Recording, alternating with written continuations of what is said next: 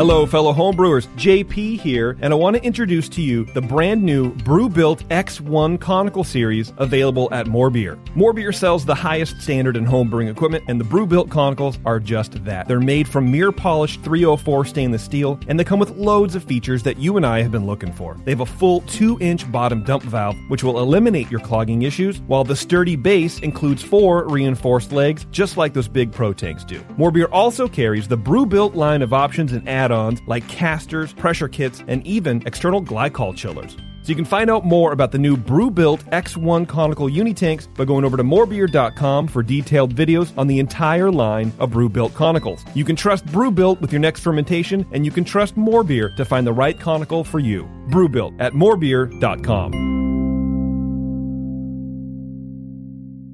Today's Sunday session is brought to you thanks to the fine folks at More Beer. Visit them right now at morebeer.com. Feels like work. Shooting the shit for 2 hours, drinking beer and talking beer. What a wonderful experience.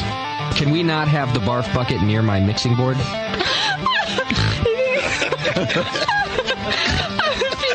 I think everybody could read the book. I knew you were going to use this book as an excuse to quit doing this show. Mrs. Bub, if you want, I can mail you the Bub Timer. Yeah, Newcastle. Especially in the can. Have you ever had it in the can? No, I have not had it in the can. Notice I closed my eyes and I concentrated really hard.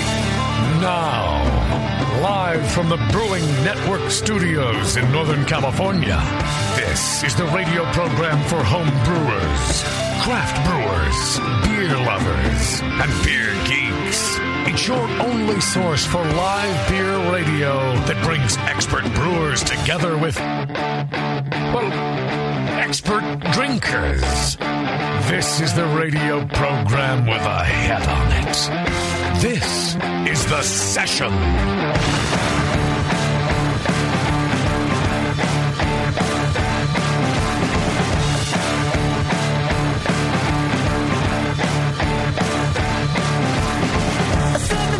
Hey, good afternoon. Welcome to The Session. My name's Justin Crosley. I'll be your host tonight. Back in the saddle. I see some things haven't changed. We got half of us on cell phones. We got Bebo wondering what the fuck she's doing in there. Everything's the same. Same as it's like normal. Yeah, man. It's a new year, same us. You got to keep believing. Did you even leave? I don't think so. Well, why would you? With this consistency. That's what it is. Everybody wants just a level of consistency. It's like when you're driving long distances. Yeah. I just want people to do the speed limit. That's all. But don't speed and then slow down. But that's what we provide to you. I like it. Consistency. I feel like it's working. Something you can count on. I texted you just now. Let's text over and over. Yeah. I'm sure Doc was texting me too. something important about the show or no, it's about my mic and I couldn't hear so good. Your mic couldn't hear so good? I couldn't hear so good. Oh. What's going on with Beardy's mic? I don't know. I'm going in and out of stereo or something. In and out and in and out. I don't know. That been happening? Is anything happening still? No, you sound like you're half in my head and half down the hallway. Yeah, I was wondering if it was just my headphones or not. You're in both ears. I can hear him out of one. Oh. Yeah. Who's luckier? I don't know. I'd rather hear it in no ears. I need to text Justin about this. Yeah. See, I can mute him entirely if I just move the balance to the left, maybe? Yeah, I could just go home. Yeah, I'm all right with that. Yeah. Okay, or, you know what, why don't you come over here, we'll share a mic. Ooh. Yeah, that'd be nice. We'll get close. We'll get close. It'll be great. Just like old times. Yeah. Oh, I was there for a second. Now it's like worse. Yeah. Just buzzing in and out. This wasn't happening before, huh? No. Keep jiggling the coils, man. Try to talk now, Beardy. Now it's over. Perfect. Now it's great. Right. Problem solved. Very even now. It's gone. How about now? We usually work all this shit out before the show. I didn't think to test the microphones. Nothing had changed. Right. Yeah. How about now? Nope. No, same. Yeah. That's crazy. Yeah, that's awful. Let's get Schumann in here. You've done it to make it more sound awful? worse than I to make it more awful. The things I thought were impossible. The new never asked that. How about there? How about now? Yeah. At least it's not like that crackle kind of thing. It is crackling. It's kind of crackling. Otherwise, I would just leave it, but I'm hearing it. No, crackle. but I think. Well, I was saying like with I'm sorry, you had the plug halfway in, and I think just an FYI, this monitor here seems okay. Yeah. As far as he sounds okay through this, as far as I'm concerned. Oh, is that right? So maybe it's their monitoring. No, because it was in my headphones also. Oh, no, now it's yeah, but monitor. his is a separate monitor. So yours sounds great, huh? Well, so it's my little headphone amp. No, I heard it crackling, and I heard him out of one ear. So well, now it's back to normal, kind of. Beardy normal. In my headphones. It's as good as I get right now. Yeah, no, you're right. Can we just accept that as back to normal. That's the way it sounded to me the whole time. All right, well, great start. Well, you solved the problem, Justin. That's what I did. Way to go. Yeah. Solve problems. Glad there was a problem. All right, today's show is brought to you by our good friends over at Guitar Center. That's right. Quality products out of them. That's right. Over at More Beer, of course. For years, the folks at More Beer have been leading the charge when it comes to cool and unique homebrewing equipment. Like the Robo Brew, the easiest way to brew all grain. Made from stainless steel, the Robo Brew allows you to make 9 gallons of beer all in one vessel. From boil to mash to cooling, Robo Brew is truly self-contained. So if you're thinking about getting into all grain brewing, you should seriously consider the Robo Brew. Or up your fermentation game with the all-new Fermentosaurus plastic conical. Has a 9-gallon capacity stainless steel stand, a sturdy butterfly dump valve at the bottom, and the best part is it'll hold up to 35 psi. Check out these awesome innovations and more over at morebeer.com. Saw those More Beer guys here at the Hop Grenade a couple days ago. Oh, yeah? Yeah, I haven't seen Chris Graham in a while. And they were here saying farewell to one of their longtime employees. Got another job. So everybody stays at More Beer forever. It's a great place to work. So when somebody leaves, it's like a big thing. He's been there like Ryan Bartos. Yeah. Ryan Bartow. Yeah, he just left. Got another gig. Stripping or something. I'm not sure. Yeah, it's more money. Slumming it. Not bad for 35. Yeah, it's looking good, right? Anyway, go check them out over at morebeer.com. We love them. On today's program, we've got Seismic Brewing Company. Andy Hooper's on the program. He's their brewmaster. We got a couple beers of theirs to try, so we'll be talking to Seismic. And they're kind of leading some of the charges into sustainable brewing, which we'll learn about. And the cool thing about that, of course, we've covered that before, but a lot of the innovations they're doing, they're attempting to make it affordable for smaller breweries to do the same. It's almost like a prototype thing they're doing, Yeah, which is kind of different, of course, than breweries like Sierra Nevada and others who are doing wonderful things, but on such a large scale that most brewers can't afford it. So we'll talk about some things like that and the beers that they have. It should be a good time. So, yeah, good to be back in the country. Country. That's why you're out of country. Continent. I was out of the country for a little while. All right. Went and saw our friend Yan in Paris. Oh, yeah. Nice. Outland Brewery out there. They're doing a good job. Did you get to make a beer with him, or did you spend all your time? No, nobody asked me for that. I think it would be were you forced to make a beer with him, because you don't want to make a beer with him. No, and they know that, so he's a good enough friend not to ask. Right. Because then I'd be like, all right, I guess. You get up early? Speaking of being disappointing. No, Yen's on my schedule. They don't start brewing until 10 o'clock or whatever, so that's a good thing. Kim Shimke entering the studio now. Really? Bringing everyone down. Hang out with us. Isn't that more than once? Hope we don't mess up her mic, too. I feel like she was here the last time we were all here. She was. She only comes when I arrive now. I had to fend off police activity at Concord BART to get here. Really? So, Fend off? What did you do? I mean, I sat on the train until they let us off. Wow. What was the problem? What'd you do? Were you escorted off the train? Police activity. They had to shut down the station.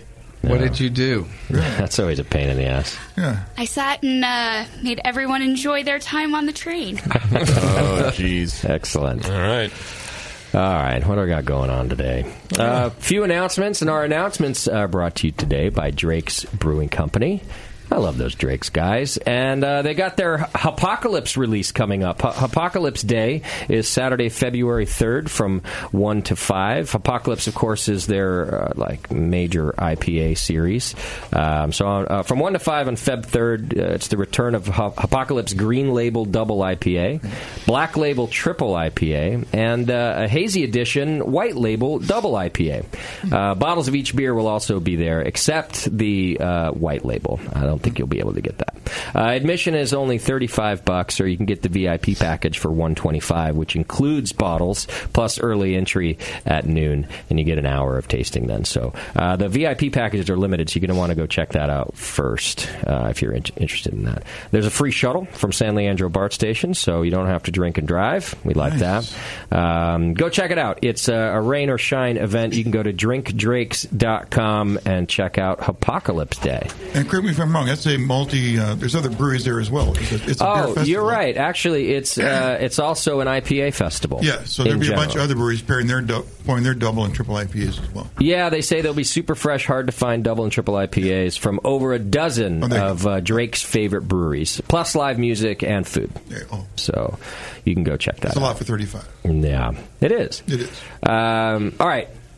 Also, next week's session will be live from Fort Collins, so those of you out in the northern Colorado area can come hang out with me. We're going to be talking to the Colorado State University Fermentation Science and Technology program. Oh, man, I wish I could be there. Yeah, I'm excited about the director's coming in to talk about the program. The program's relatively new, actually. It's only, 3 or 4 years old, but he said that, given their proximity to the Brewers Association and all these great craft brewers, they're just already really integrated into the pro beer scene. So come hang out with me. It'll be at 6 p.m. Mountain Time at the Hop Grenade, Fort Collins. I'll be there. Are you going? No. You just like to say things that don't matter? By there, he'll be wherever he is. I just wanted a response out of you. Because they say wherever you go, there you are. Yes, exactly. There you go. Yeah. So come hang out with me. It'll be a good time. I'll be there. Great. Everybody just say things that don't mean anything. Yeah. I won't be there. Yeah, I won't either. I breathe air. Hey, also, Spring Brews Festival tickets are now on sale. Oh, yeah. It's our 9th annual Spring Brews Fest. It's Saturday, March 31st in Concord here. So fly in, or if you're local, come do it. It's a great festival. 60-plus breweries once again. And, we're in full swing of the planning. We already got over 20 breweries confirmed. Breweries like Russian River and some of our favorites, Rare Barrel. So you can just go to thebrewingnetwork.com. You'll see a big giant picture right there of the Spring Brews Festival. You can click on that and buy your tickets. Get them now. You never know when we're going to sell out. So it may. I got my, as you know, I have my finger on the pulse of the Bay Area, and it's really, really popular. Really popular. Our beer festival? Oh, my God, yeah. People are really looking forward to it. People like it, and we got a little jump on getting everything out before they started complaining and asking where tickets are this year. So, like us. Yeah.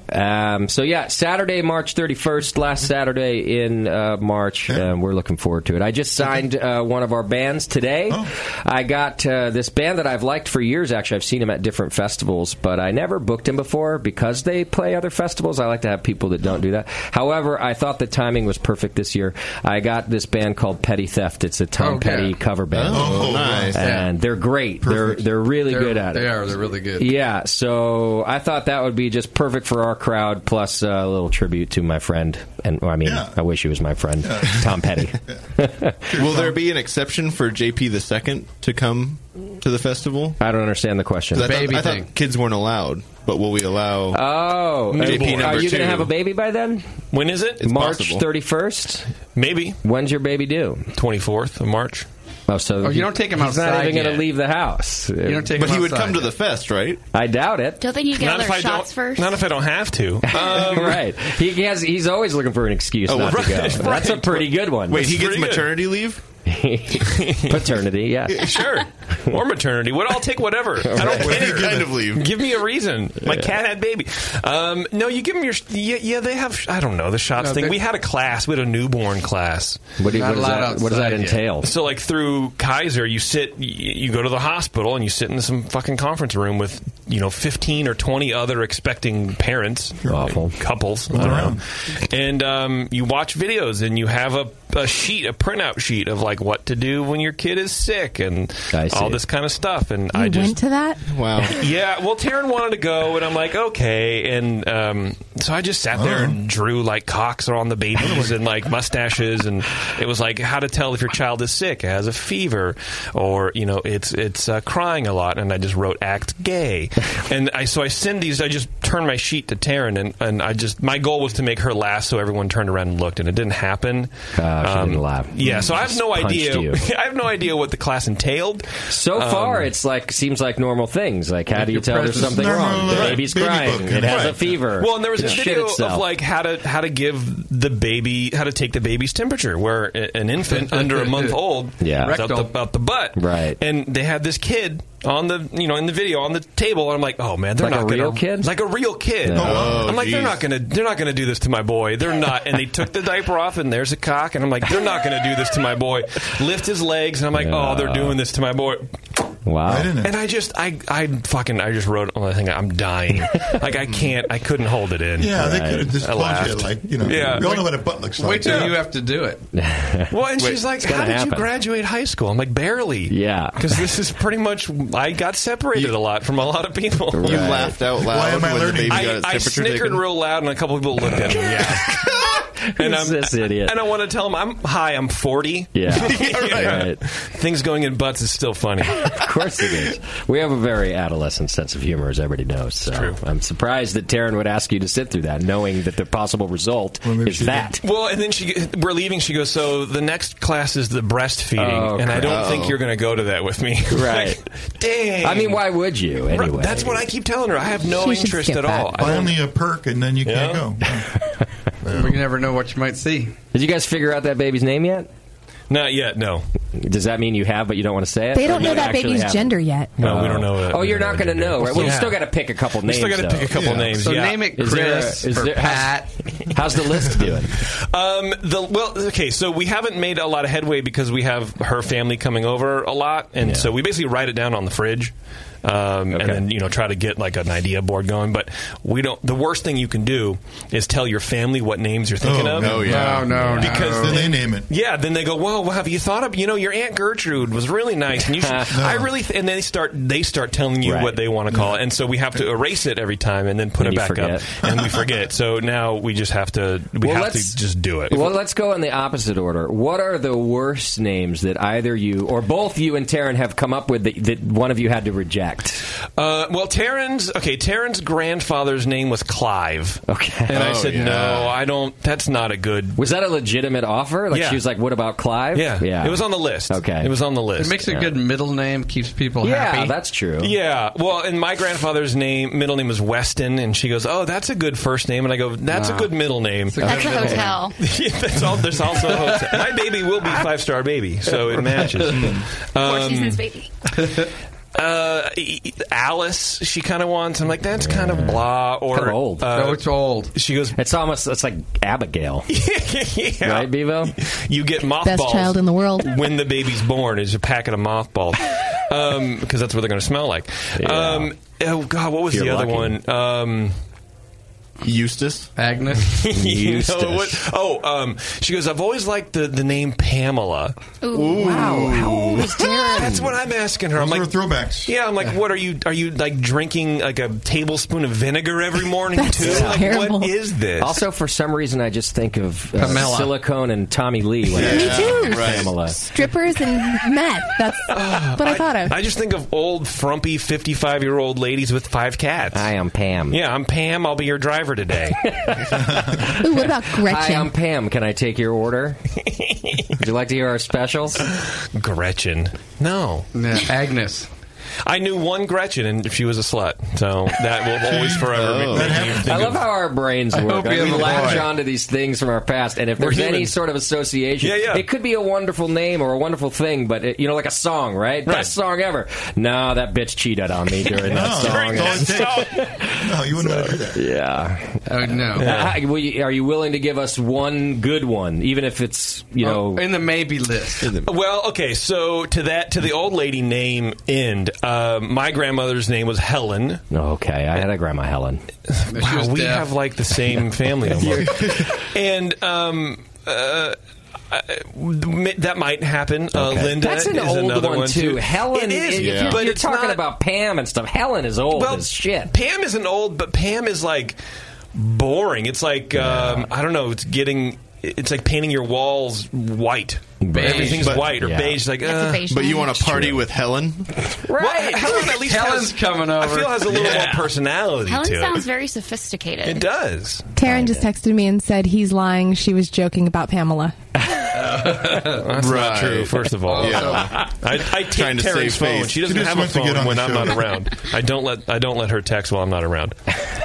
That's a rule we have. So I was thinking Helen or Linda would be a good one. Yeah, okay. Helen Wheels. She said Lydia. Maybe Lydia. Ooh, It's kind of fun. What baby books are you guys looking at? I swear it's from 1976. A lot of these are making comebacks, though. These Right. older Are they? games. Is that what's happening? Yeah. Because Yeah. everything's it's hipster book, babies. isn't it? Oh It's my God. Hipster babies. No, because then it would be like Sage or something. Helen is like pre-Christ name. Like that is a fucking old name. Yeah, it's yeah. not. You know what I mean? But I don't know. Pre-Christ? Yeah, You're retarded. Yeah. no, Jesus' grandma was Helen. Yeah, no, I'm serious. It's a Greek name. It's an old Greek name. It's before Jesus. No BC. We knew what Christ you meant. Oh, Instead of saying I wasn't BC, confused. he said before Christ, and she thought he was like. Why don't you praise. guys just make up something?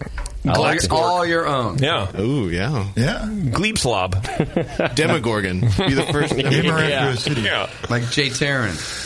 What about a nice brewery name? Like Glycol, like something random out of the Triclover. We just call it Clive. Clive Triclover Petros has TC. a ring to it, actually. And if it's a boy, that shit'll be a boxer. That's a boxing name. Yeah, that's true. Triclover. Got my Or a money on stripper Triclover. name. Or a stripper name. I don't go to strip clubs, but I would go see a stripper called Triclover. Welcome to the You never stage. know what that's I going to wonder be. what her trick is, because there's something. There's some gimmick to that. Right. She's got a tight grip. All right, well, good luck. Keep us up to Yeah. date. I will. I'll be excited to find out the name of the new Petros. Me too. Yeah. Okay. All right. We still have some shirts on sale in the Brewing Network store, so you can go get a deal. We're almost out of stock on them. And there's a couple new shirts in there. At least 2 new designs are in there. Plus, we've got the Sour Hour shirts up in there. But you can still get 20 to 50% off a whole bunch of items. So go check it out. And then, I'm supposed to meet with our design company next week to talk about even more designs. So get rid of some of those shirts so we can get you some new stuff. You can keep doing your Amazon shopping through our homepage. Just click the Amazon link. It says Shop Amazon right there. It's a great way to support us both in the U.S. and the U.K., and a lot of you do it. We appreciate it. Also, if you want to support us, subscribe and join the BN Army.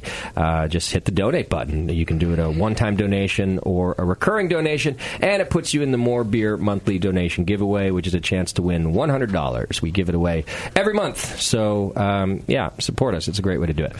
All right, you can get information and fun and different weird stuff that Kim posts over on Twitter, Facebook, and Instagram. I like how those are 3 separate categories. Twitter, Facebook, and Instagram. Information, fun stuff, and things that Kim post. Yeah. How's it going over in our social media world, Kim? Are you still enjoying it? Am I still enjoying it, or are Yeah. the people still enjoying it? I guess it's a loaded question of both. Seemingly, the Yeah. numbers keep going up. That's good. Good numbers, Pretty huh? much, yeah. All right. Since June or July will be 4 years I've been doing this for you guys. Wow, that's a long time. That is a The long numbers time. should have gone up. Yeah. Well, but I wasn't coming once a month then. So you So get now that more- I've changed How many that, times a I'm more month were likely you to coming? leave. Once every 3. I see.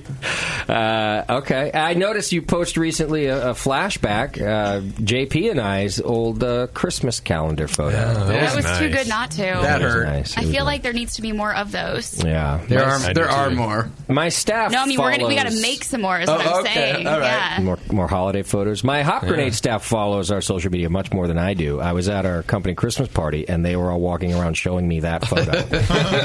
Like, I need to see that shit. Right. I was there, fool. I texted JP. It's so perfect because it looks like your hair is supposed to be ironic, like you're doing it just for the photo, but that's actually how my you hair. wear your hair. Yeah, totally. What you mean? Not gray? It was not gray. It was pretty dark. The only thing I had going for it. When he was using his Just for Men. Yeah. I can't afford it anymore. So you should be like Steven Seagal. Which is like what? Just A rapist? balding and dye the hell out of your hair so it's jet black. It could happen Like one it's day. it's so obviously dyed that it's, you know what I mean? Like Shoe it's polish almost black. purple. It's a good idea. That's where you should go with that. If I ever die, maybe I'll start with that. I'll just go ridiculous first. I think you should. Just before I shave it all off. Yeah, it's coming. All right, you can send feedback to feedback@thebrewingnetwork.com, and your show ideas can go there too, and we read some of it on the air, and that's kind of fun. Once in a while. So, all right, we have a Twitter game today? We do, yes. Great. Twitter games brought to you today by the Wine and Hop Shop. Go check them out. Locally owned and operated for over 40 years. And if you use coupon code BN Shipping in the notes field, you get $8 flat rate shipping on orders under 50 pounds.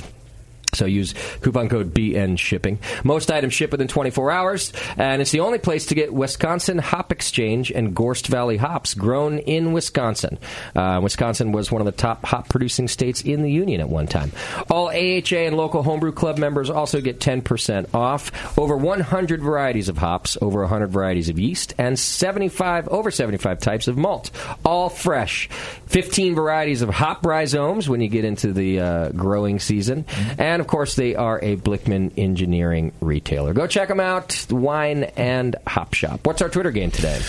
Well, before the show, Justin, we were talking about tattoos. Oh, yeah. And then I overheard something coming in that Doc is finally going to get his first tattoo. Wow, and he was so opposed to them for his whole life. Right. Well, look, as you get older, you start being a little more soft. Right? Sure. A little soft in the brain. Yeah. So I feel like we need to help him come up with ideas. Okay. He wants one desperately. He was like, I really, really need a tattoo. Right. I Was need to be always relevant. against them. Always so against it's them. got to be really something. That makes a statement. Okay, how about this? It's going to take really something to get me over the cliff. Right. Yeah, that's right. You got to go move Well, towards we're going to find out. We're going to give you something, that's for sure. And if I can just add to that, Doc had mentioned it's going to be a full back tattoo. So just when you're thinking of what it would be, it's his whole big canvas, full back tattoo. Okay. Well, it's not that big because he's very tiny. That's true. Yeah. Good back, though. It's good, strong bag. Make it fit on a regular ass. All right, so tweet us your answer to what full back tattoo will Doc be getting. Okay, how about some feedback? Let's do it. Okay. Feedback's brought to you today by our friend John over at the Beer Law Center. You can go to beerlawcenter.com. He takes care of our trademark and can take care of yours too. Plus, he put out a new program this week. It's a beer consigliere program. I was reading about it. You can go check out details on that, but it's an affordable way to get ongoing legal counsel from the best guy in the beer business. beerlawcenter.com.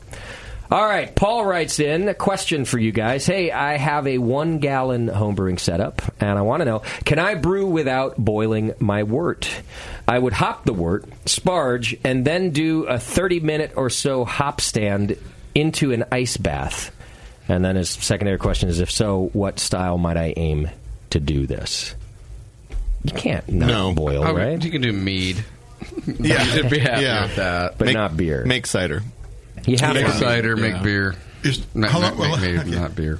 It's an all grain. You said sparge. I mean, I guess he said sparge, yeah. So no. So he would literally just sparge into and then add hops, but like hops have to be boiled, right? Also, the enzyme's got to be denatured. You can if you raise the mash temperature, you could denature the enzyme. And you got to boil off the DMS. Right. Yeah. You got a lot of things to do there. Especially if you're doing all grain. Like More Beer has the no boil extract kits, I think. You could probably get away with and you that. can get away with it, but why would you? Extract has already been boiled. Yeah. So you're probably okay with that, but not all grain. And what kind of beer can he make? That's what he's asking. Shitty beer. Yeah. It's only a gallon. Go for it. No, what about like that? What about like a gruit? I mean, but you still have to denature the still enzyme. not sanitary. You could either. Oh yeah. Oh, you could get it up. Hold it above, 100. No, I guess you could pasteurize 160. Pasteurize it for a while. It'll be sanitary, but you're not getting rid of all the other little bad things. There's no breaking proteins are breaking down. They move right through the. Right. I wish this was a phone call rather than email because I want to know why. I get you, why? Especially if you have an all grain setup, you're already going through all that trouble. Right. It's pretty easy to you have do to heat the water. Does he not have a stove? In his house? Well, he has to heat the water to do the math. A whole gallon. If I was a 1-gallon brewer, I'd be trying all kinds of odd stuff, because it's only 1 gallon. Yeah. Maybe that's where he's at. Well, you make a good point. You can try it and see what it tastes like. But we're saying there'll be a lot of issues. A lot of issues, a lot of off flavors, a lot of things you wouldn't want in there. Okay. Yeah, a lot of you long could probably chains. get away with a nice, bigger, dark beer. Something that has a lot of melanoidins in it, something like that. Or Berliner Weiss. But I would expect it to finish really high in gravity, so I wouldn't make a very big beer if I did it. Yeah, but I'm just saying something that's dark and got a lot of melanoidins in it, so you're not going to get a lot of the DMS coming through, stuff like that. Don't use Pilsner malt. Yeah. Okay. All right. Thanks for writing in, Paul. There's your answer. All right. Best we can do. All right. Zeb writes in, this is about JP's cat dying, which I didn't know happened. JP, which cat? Wesley, the big man. What a bummer. Yeah, had to put him down. That was a while back. He had diabetes. Oh, really? Apparently. That's terminal in cats, huh? Well, no. It is to hit with his. Yeah, it is with my pet. No, he apparently cats won't. They're not as good as dogs are in telling you that they're sick. So when he disappeared and I had to go drag his ass into the vet, they were like, your cat needs to go to emergency room. Like, this is not a healthy cat. But just the day before, he was just hanging out and like being a fat old bastard. So I see. They were like, look, he's going to have to stay here for 3 days to fix his diabetes, and then we can help to determine what's wrong. I think he has liver damage. It's not going to be good. And so we're like, well, okay, we have to put him down, unfortunately. It was bad. I'm sorry to hear that. It was a bad day, dude. I bet. Well, Zeb writes in, I've been catching up on back episodes and was quite surprised by the ending of the November 27th episode. Imagine my shock. It turns out that JP does, in fact, have a soul. All bullshit aside, it was very heartfelt discussion that hit close to home.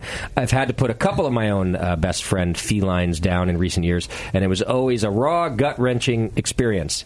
One thing that's helped me is commemorating the departed beasts via beer. One cat in particular, Molly, used to drink beer out of my glass when I wasn't looking, but only if it was good beer. If homebrew was off, she'd turn her nose up at it.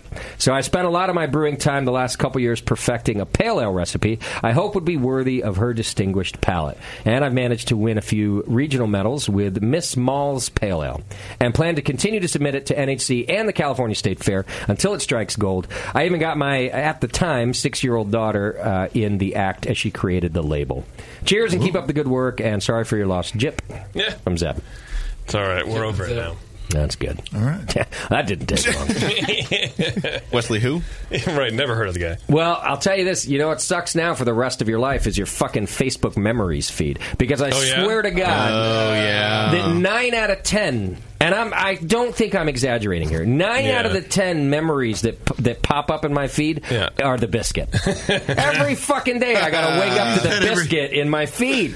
And it's just, how do you turn that off? You can. You can? Yeah. Oh, I got to do that. Yeah. I just thought, did I never take a picture of anything but my dog? No. That's probably why people hid you on Facebook. Fuck this dog again. Here's a leaky vagina. Here's the thing. So I don't know if you did that, but welcome to a life of your fucking cat every morning on your Facebook feed. Yeah, it's not going to be good. One of mine came up last week. Yeah, one of your cats? No, it was one of those Facebook memory things. Yeah. It's me next to you in your hospital room when you had MRSA. That one popped up too. So actually, of the 9 out of 10, the 10th one is also some other fucking shitty moment in my life too. So either, does this happen to everybody? Because either I've not had any good moments in my life, or at least didn't post about them, or the algorithm just picks the shitty times. Does everybody, do you guys get happy moments popping up in yours? I think it only posts, I think it posts all of the things that you posted that particular day. It just picks one. I think it's things that are like that you spoke about a lot or tagged. It's like a word thing. My friend still gets stuff of her ex-husband who asked her for the divorce, and he comes up, like, their photos together come up. That's fucked up. She's like, doesn't it recognize that it said at one point married, and then that person's no longer on my relationship status? Doesn't, but it should. Yeah, what a terrible algorithm. Maybe they're trying to remind you of the bad times, so you can be like, well, my life's way better now. So it's pretty ingrained in there. I'm good with that. Remember that time I lost 235 pounds of shit? Remember how fat you used to be? It's awful. Yeah. Well, welcome to your new life. Get away with that. Yeah. Well, thanks. Turn that off. So far, everything's been great. Yeah. Okay. The terrible musicians write in. All of them? The low bar. Dear Brewing Network, JP, you will love this as our feedback will be short and to the point. Or maybe not. We'll see. All right. As an observation, we noticed that Justin's departure from the show conveniently coincides with hiring Bevo on full-time. We aren't saying that you're not doing a good job, but how do you think you would be doing if Bevo wasn't there? I'm sure the BN would be fine. I'm sure Justin would agree because he's lazy. So, let's see. JP. All right, so before I move on, that's the first question. I think for you, JP. Yes. How do you think you would be doing if Bevo wasn't here? Fine. Yeah.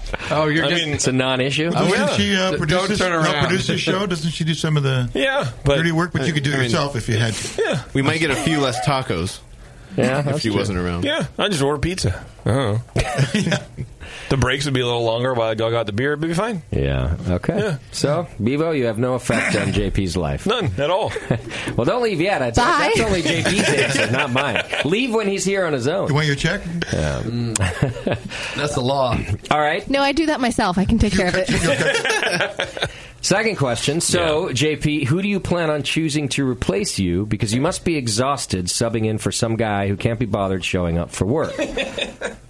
To replace me, Kim Shimke. Yeah. I'd put in a vote for Shimke. Yeah. Only because it would piss off everybody else in the room. It'd be great. But I wonder if our accusations of being sexist would go up or down with Shimke at the helm. Well, probably up, because I'm the only time that you guys had people actually write in saying that you were highly offensive. Right. When I did a post. I think. Oh, that's true. You were the biggest sexist in the Brewing Apparently. Network. Yeah. I think at least they would be justified. I don't know. With ours, they're not. Well, this question is appropriate because he's going to be with child soon, which means he's not going to be here. He'll be with child? Yeah, I don't know how I'm going to do that. Maybe we'll be born. Yeah, but you need the job. Tell me you're not leaving because you have a baby. No, I need the job. I feel like my only saving grace is JP needs a job. Yeah. Right, so. You're right. Also, but how long is maternity leave? Let's be fair. You're going to need to get the fuck away from that kid for a minute. Well, yeah, especially because I work from home. Yeah. And so when Taryn is done with maternity leave, she's going to go back to work. Wow. I mean, it'll be extended because her boss is real cool, and she'll get to work from home as long as she's able to, has work to do, right? So it'll be a little bit longer than the standard maternity leave. But then basically, you're going to be afterwards, stuck with her and the kid, is what you're saying. Yeah. A lot. You won't be able to work from home. And then you're not going to be here. And we're all screwed. Well, I haven't thought about the plus sides of this. I might get to leave more because you're going to be begging me to do shows. I need to Can do I work. please do? How about we do the session twice a week? I'd be just dying to get out of there. So this could work out to my benefit. It could. Yeah, it definitely could. Well, they go on to say, we love what you're doing, but we miss the old days. So we just want to say, suck it, JP. And Bevo, you are wonderful and keep doing what you do. So, sincerely. Thank you. I'm glad somebody appreciates me. Sincerely, actually, the terrible musicians. All right, good feedback. And finally, this one is about our new show about to launch here on the Brewing Network called Heads and Tails. I ain't never heard of it. That's JP and Beardy's new show about distilling. Oh, that's right. Ryan wants to know, is this on Apple Podcast yet? From Ryan. It is not yet. You guys have a couple of shows ready to go. Yeah. We're just waiting on a couple final sponsor details before we put them up in iTunes, but we're hoping you might see them as early as next week, right? I'm hoping this week. I'm hoping later this week. Okay. We'll see. Even if we publish to iTunes this week, it could take until next week for them to appear. Got it. But if you are just dying for the show, they'll probably be up on the website later this week. Yes. So you can download directly from the website. It just the feed won't be in iTunes just yet because we have to submit it and then approval. And I'll tell you, it's a pretty good show. Yeah? And I don't often say that about things that I do. Right, and I'm even on it. Even with Beardy on it. Even with Beardy on it. Are you 3 or 4 in? 4. Well, we're Americans, so we're not foreign, but we have 4 done. Yes. How many are you going to launch this month? 3. 3 of the... So we have three episodes in January, and we have February's done. Excellent. February's was with Rogue Spirits. Oh, cool. Nice. Yeah, and good stuff. Yeah. Having a good time. Great. Yeah. All right. So there you go. That's our feedback today. Of course, brought to you by Beer Law Center. All right, before we take a break, here's what you can do right now while you're waiting for the commercials to end. Go to beersmith.com and download your free 21-day trial of their awesome brewing software. You can use it as a home brewer or a pro brewer. It's really great stuff, and it works on a PC or a Mac. Tons of video tutorials over there to learn all of the different features that are offered, and you won't regret it, but if you do, it's just a free 21-day trial anyway. But I pretty much can guarantee, I'd be surprised if anybody doesn't actually end up than just buying the software after the 21-day trial. Yeah. I've really never heard of anybody go, oh, damn it, this software doesn't do the other one thing I need it to do. It's too convenient. Yeah. Right. If you use it, you're going to like it. Yeah. All right. Go to beersmith.com and you can check it out over there and get your free trial and all that fun stuff. Okay. I'm going to figure out how to use my software again. Yeah. Push a button. Yeah, there we go. Soft. All right, we're going to take a quick break, and when we come back, we are talking to Seismic Brewing Company. We got Andy Hooper on the air. We're going to talk about Seismic beer and have ourselves a good time. Hang in there. It's The Session.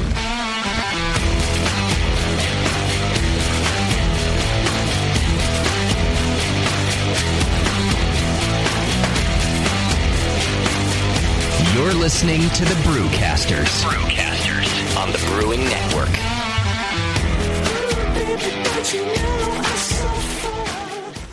Are you a member of the White Labs Customer Club? If not, you should be. It's the easiest way to earn free stuff for turning in your old homebrew labels from either Vials or Pure Pitch. All you have to do is save your labels and redeem them for things like free yeast, an exclusive White Labs t-shirt or sweatshirt, and even the opportunity to brew with the yeast man himself, Chris White.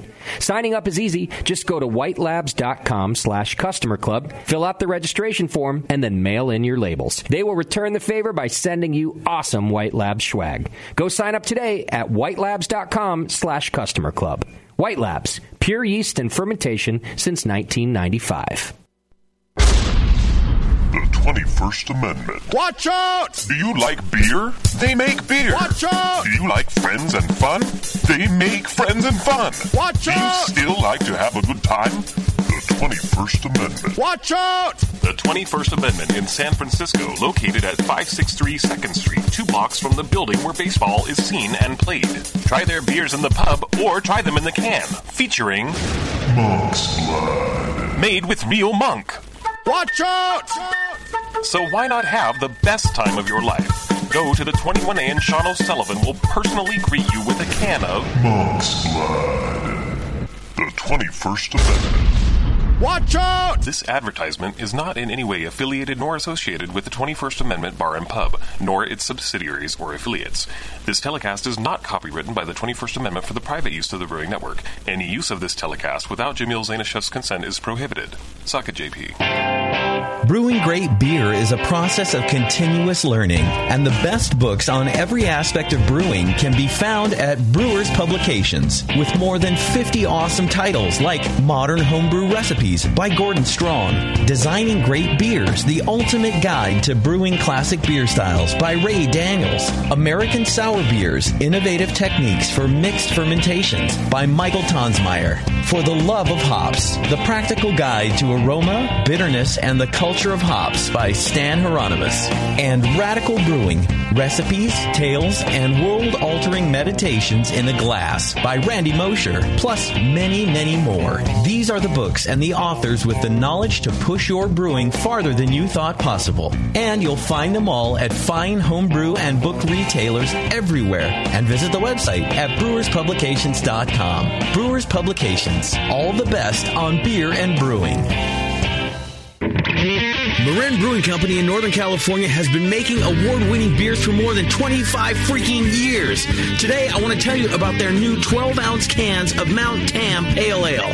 The good stuff, Mount Tam is bright gold, 5.5% ABV to keep you feeling good, and has been winning awards since 1989. If you're visiting the Bay Area, get your butt out to Marin Brewing Company. They pour tasty beers and serve great food every day until midnight. Come in for a tour, stay for the food, and pick up a 6-pack of cans of Mount Tam Pale Ale to enjoy at home, camping, biking, or whatever the hell you do.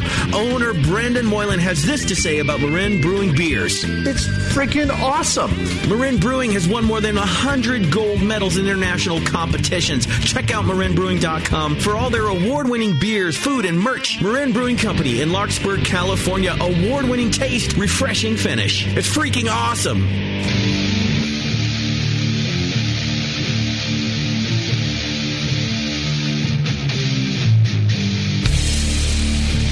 This is Corey King from Side Project Brewing, and you're listening to The Session on the Brewing Network.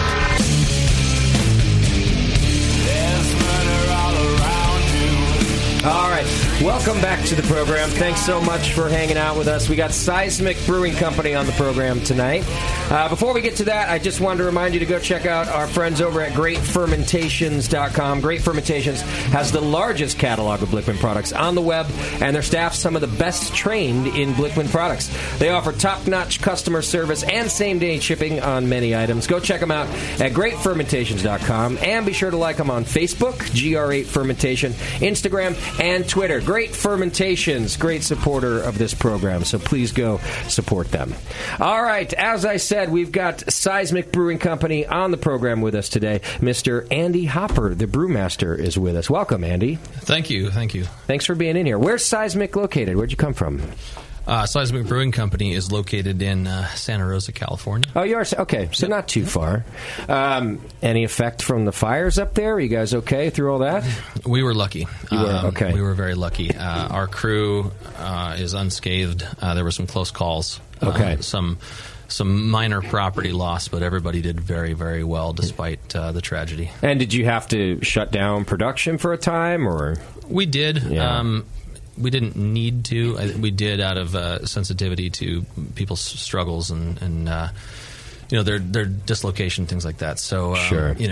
If we absolutely had to, we could have kept the shop running. But it actually acted as a sort of safe haven for a few folks. It was home to a couple of people and their pets for a while.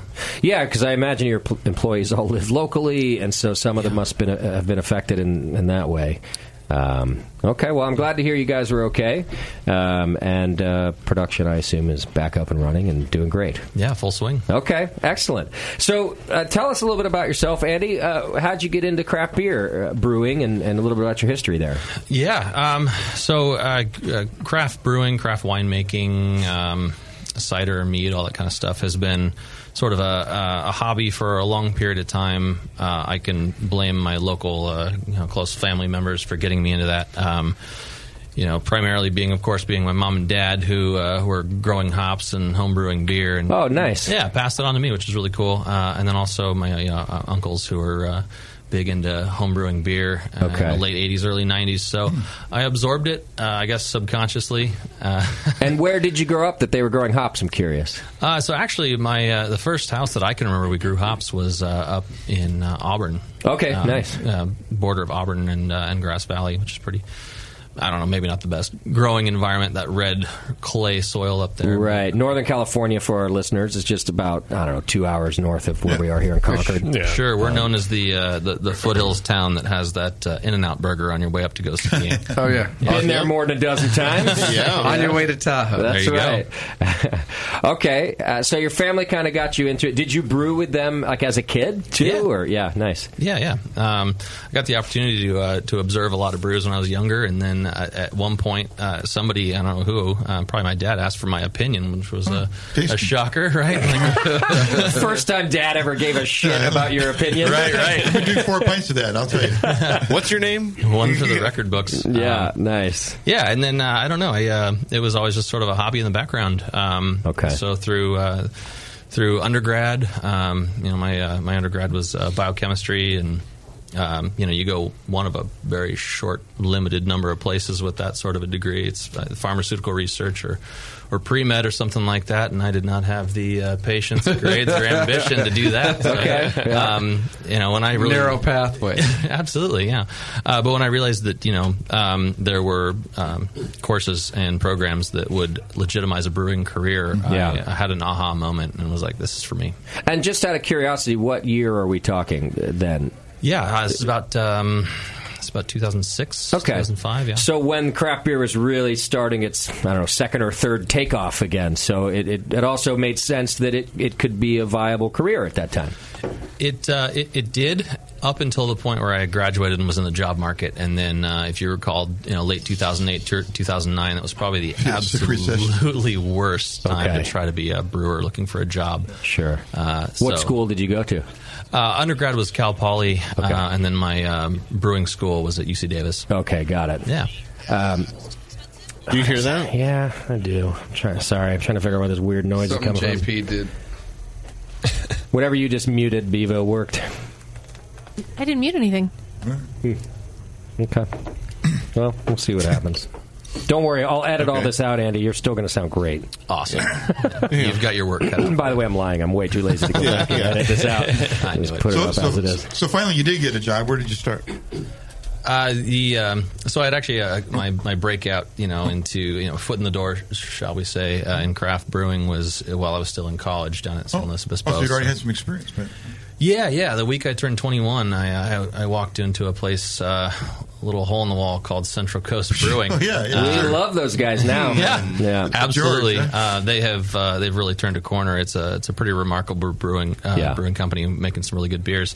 At the time, they were dumb enough to hire me, and so got it. I got to be a bartender / brewer / keg cleaner, do whatever is required, and simultaneously was able to lock down an internship at Firestone Walker. Oh, one of our other favorite California breweries. Okay. Yeah, so 2007 was a pretty auspicious moment in my career, being able to go from very small, starting out brewing company in my shift there, and go up and and bartend and give tours for a very, very large, very well-renowned brewing company. Sure, great reputation. Oh, absolutely, yeah. Did you get to end up brewing at Firestone as well?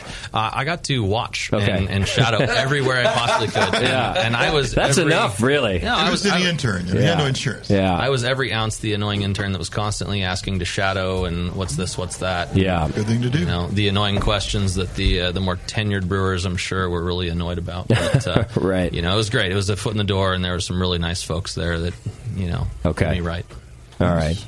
And I saw in your background a little bit that did you end up at Anderson Valley Brewing Company at some point? Yeah, so that's post brewing school. Post brewing school, like I was referencing, was 2009. It was a terrible time to be looking for a brewing job. I did a road trip out to Durango, Colorado, to take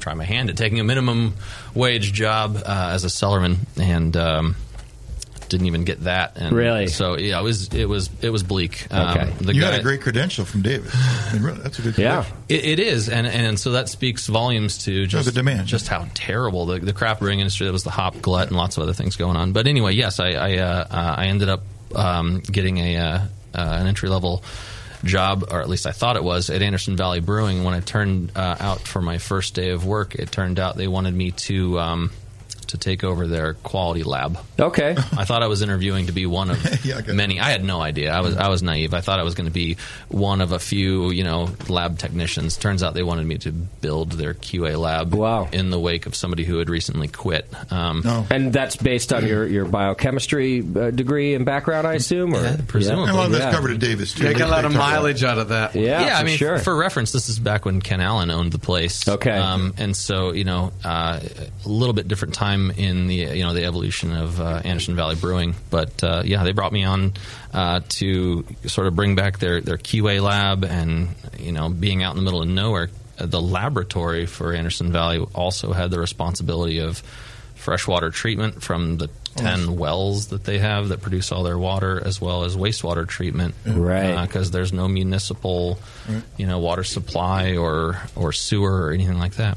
That's a big jump into that position. Yeah. That's a lot of responsibility. I was terrified. I'm not really? I'm not going to lie. Yeah. I mean, I assume they had some sort of manual of procedures that they wanted you to take over and perfect, or were they like, here you go, help us out? There really wasn't a whole lot of guidance. Okay. There's thrown to the wolves, and there's a couple of steps above that, and that's fantastic, because I was just a couple of steps above thrown to the wolves. Yeah. And, they gave me a lot of rope, and luckily I didn't hang myself with it. Nice. So, yeah.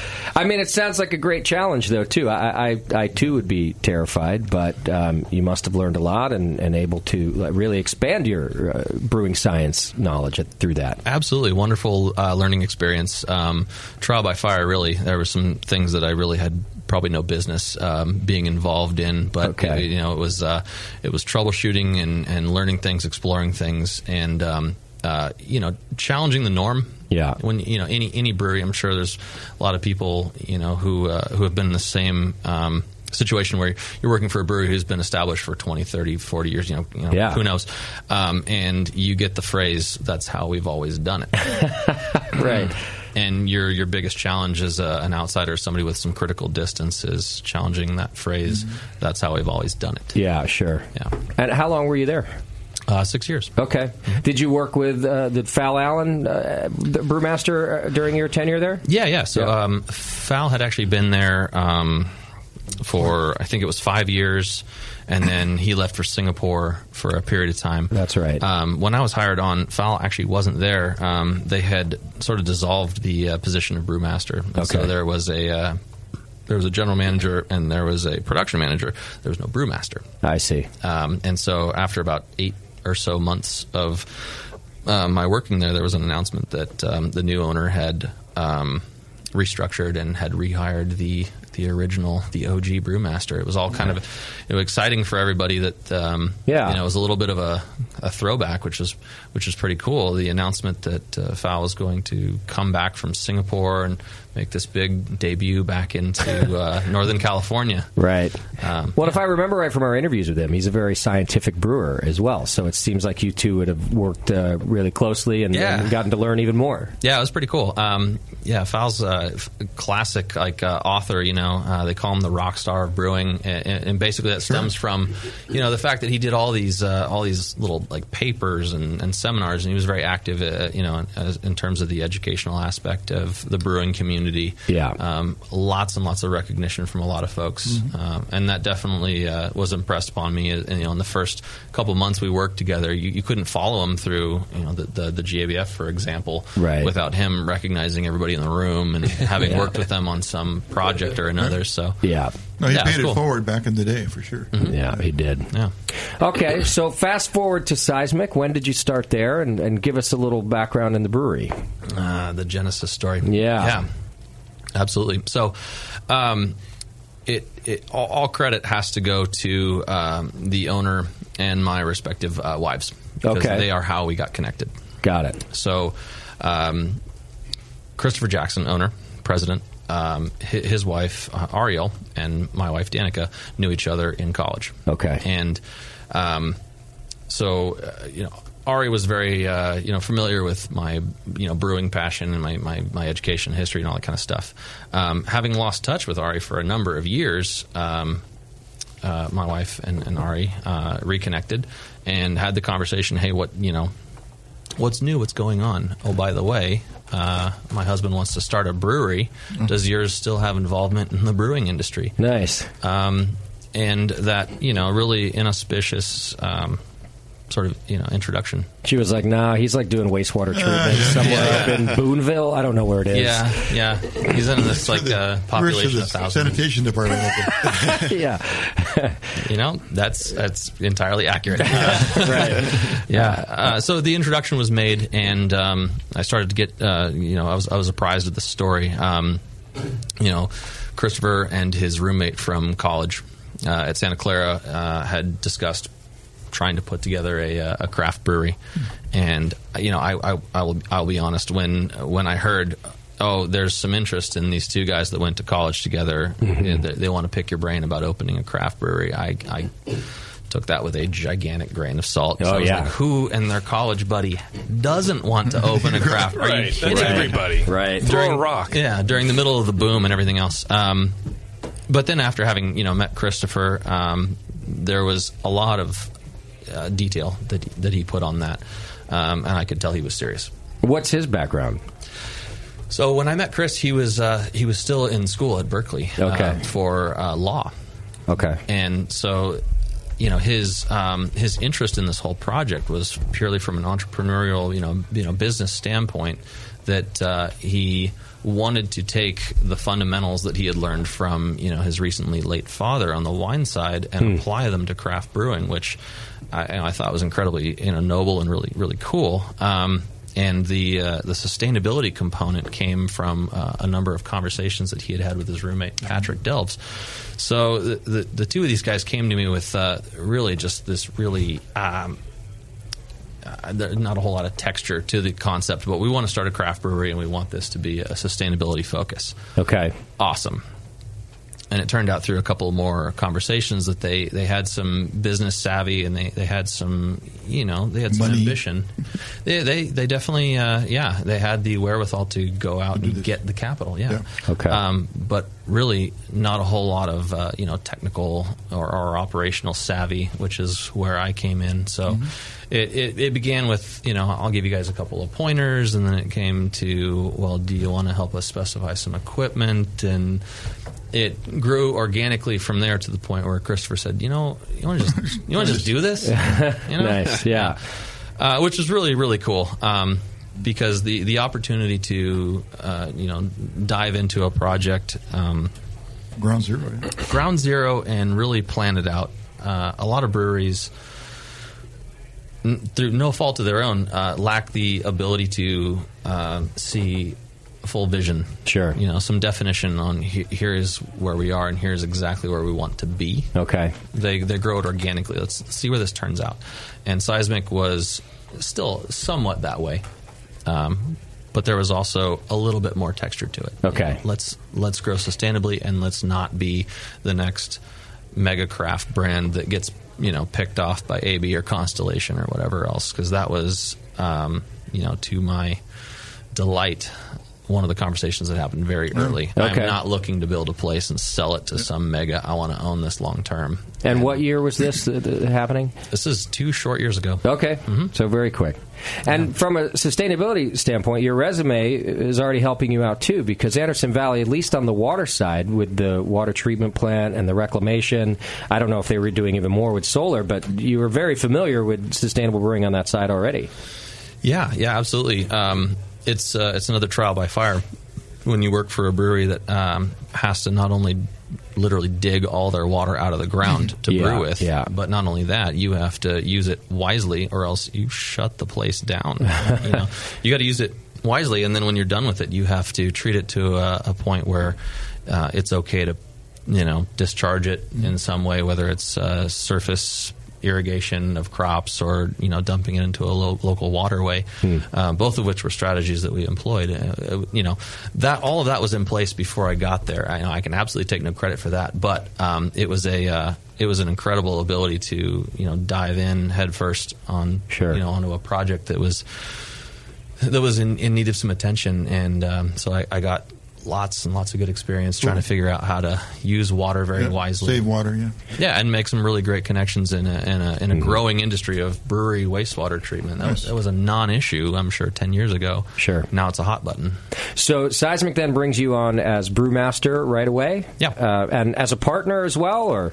No. As brewmaster founding member. Okay. Excellent. And, when you're in Christopher's position, there's no need to go out and source private equity or any of this kind of thing. So, I was given a choice to come on, and he's got me. He's going to listen to this later. He's gonna be like, oh my God, he's got me. Give this guy an opportunity to build a craft brewery from the ground up in exactly the way that any brewer would really want to envision it, with efficiency and cleanliness, hygiene in mind. It was too tempting. Had to do it. Yeah. I'm always excited about hearing about the result. I mean, here you are, ground zero. Yeah. What have you done? Let's do that now. We're going to talk about some sustainability after the break, but we do have a beer in our glass, and it is the Shattered Cone IPA, I believe. So tell us about this beer. Our listeners are all homebrewers and pro brewers, so you can be as technical as you like. We're always interested in the recipe and fermentation, just whatever you can tell us about the beer. Absolutely. Shattered Cone is near and dear. We did a fair amount of recipe development, and we worked on a few different, recipe ideas. And this is actually one that came after most of that. The bulk of recipe development had been done. It was an itch I needed to scratch, and so we did a pilot version of it, and we realized we were onto something. So. The fundamentals of this beer, it's a 2-row base, of course, but there is also 30% Golden Promise, which is a favorite malt of mine. It just has this, the French would say, I don't know what. And then, of course, that is all a blank canvas for letting the hops shine through, which I think is really important. if the malts are detracting in any way, you've missed the point. So clean, very clean, but substantial malt base to let way for what is a balanced bitterness. I get a little bit annoyed when IPAs, especially when they're marketed as a single IPA, is 100 and whatever IBU. Come on. Come on. This is what I think is the magic number of about 55. 55 IBU to let way for some flavors and aromas. Yeah. Right. So surprised America hasn't kicked you out for that. That's 55 is the new pale ale, isn't it? It's too reasonable. That is an unpopular statement. Yeah, I know. As soon as I leave the booth, I'm going to get we're fans. You're hung, drawn, and quartered. But emails. Yeah, maybe out there. In here, you're safe. We're fans. Yes. All right, among friends. You. Good. So the three hops that really take the stage on this are really cool in my mind. So it's a blend of two Pac Northwest hops, and so this is Idaho 7, which is growing in popularity, but at the moment there's less than 105 acres, soon to be about 175 acres or so in the world, which is cool to say that we're using it on a major flagship of ours. The other hop is Belma, and I am a not secret at all fan of Belma. It's a fantastic hop that's grown in Mabton. Okay. In the Yakima Valley. I've never heard of it, but JP, I think you should put it on the baby name list. Yeah, Belma. Yeah. Belma. I looked at Doc and he's like, name me. Yeah. It's not going to be, Belma, not to give away all my, secrets or anything, but Belma is another one that's, sub 100 acres in the world. This is one that a local to Mabton family discovered growing wildly up the side of one of their harvesting facilities. Wow. So this was a hop that was hardy enough to withstand the worst conditions. And being the pioneers that they are, God bless them, they planted 5 acres and then grew it from there. Nice. It turns out that it was a cross, I hope I got this right, of Magnum and Kitamadori. Okay. Kitamadori is a Japanese varietal. Magnum, of course, is the bittering variety we all know. A random occurrence. They grow neither. Okay, wow. Really? Wow. How those genetics get onto their property? They will probably tell you all kinds of... Like some farmer came by with different stories all over him or something. I have no idea. Wow. I have no idea. But interesting. Prospectors. What's important is that it thrived, and among home brewers, it gained a little bit of traction. Amongst pro brewers, it gained a little bit of traction, but no one person has really brought it on. How would you describe its characteristics? Tuscan, melon, and strawberry. Okay. It's a very fruit-forward hop. It is a medium-high alpha at about 10 to 12, depending on the harvest year. Okay. So it's got substance. And do you use it as a bittering hop with its Magnum characteristics? Not or no? At all. No. Okay. Most of our hoppy beers thematically are bittered to a very minimal amount in the kettle, and we rely on almost all of our IBU pickup from the whirlpool. Okay. Yeah. So we're trying to retain as much of that, nice, delicious hop aroma, flavor, resin content without evaporating it all right out the steam stack. Which I think you're doing in this case. This is a very aromatic IPA. And very flavorful, too. Very nice hop flavor. Wow. Do you guys pick up the strawberry? I get lemon. Lemon? I definitely get the melon, and that's probably is the Belma. Yeah, me too. Yeah, melon. Also, I feel like there's just a touch of pine in there too, but not that like danky thick kind, which I like too. But here it's subtle enough that it's just almost a perfect touch of pine. A little resiny, a little hint of like the diesel quality that you can kind of get in some hops too, but just a bit.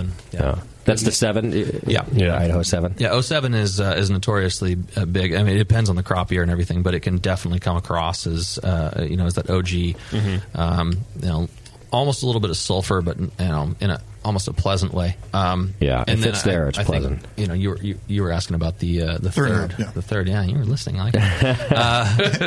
Hallertau Blanc. Okay. Hallertau Blanc, yeah. So that's sort of the confuser, the ace in the hole. I like Hallertau Blanc for its ability to provide a vinous character, a little white wine, little florality. It's the intrigue hop where you get into the beer, and hopefully, if we're doing our job or if we're bringing something new to the table, you taste it and you're confused. Yeah, not confused in a bad way, but confused in that flavor we're not used to. Yeah, exactly, and in a positive way, because it all gets back to how do you go about improving or moving forward the discussion on IPAs when they've been around so long, with so much fervor behind them to try to innovate. Yeah, other than adding, like any chef, you just bring the ingredients, the spices out into the table and make something unique. Yeah, with the spices without being gimmicky. The backbone's the same. Yeah, I'm not one for throwing a couple of artificial flavors or fruit or whatever at an IPA. If we can innovate in an area like this where we're using some hops that are sub 100 acres in the world, or or throwing some combos together that haven't been tried, something non-obvious, then hey, it's a win. So we're not going to see the 37th Blood Orange IPA come out next week from Seismic Brewing Company? Very unlikely.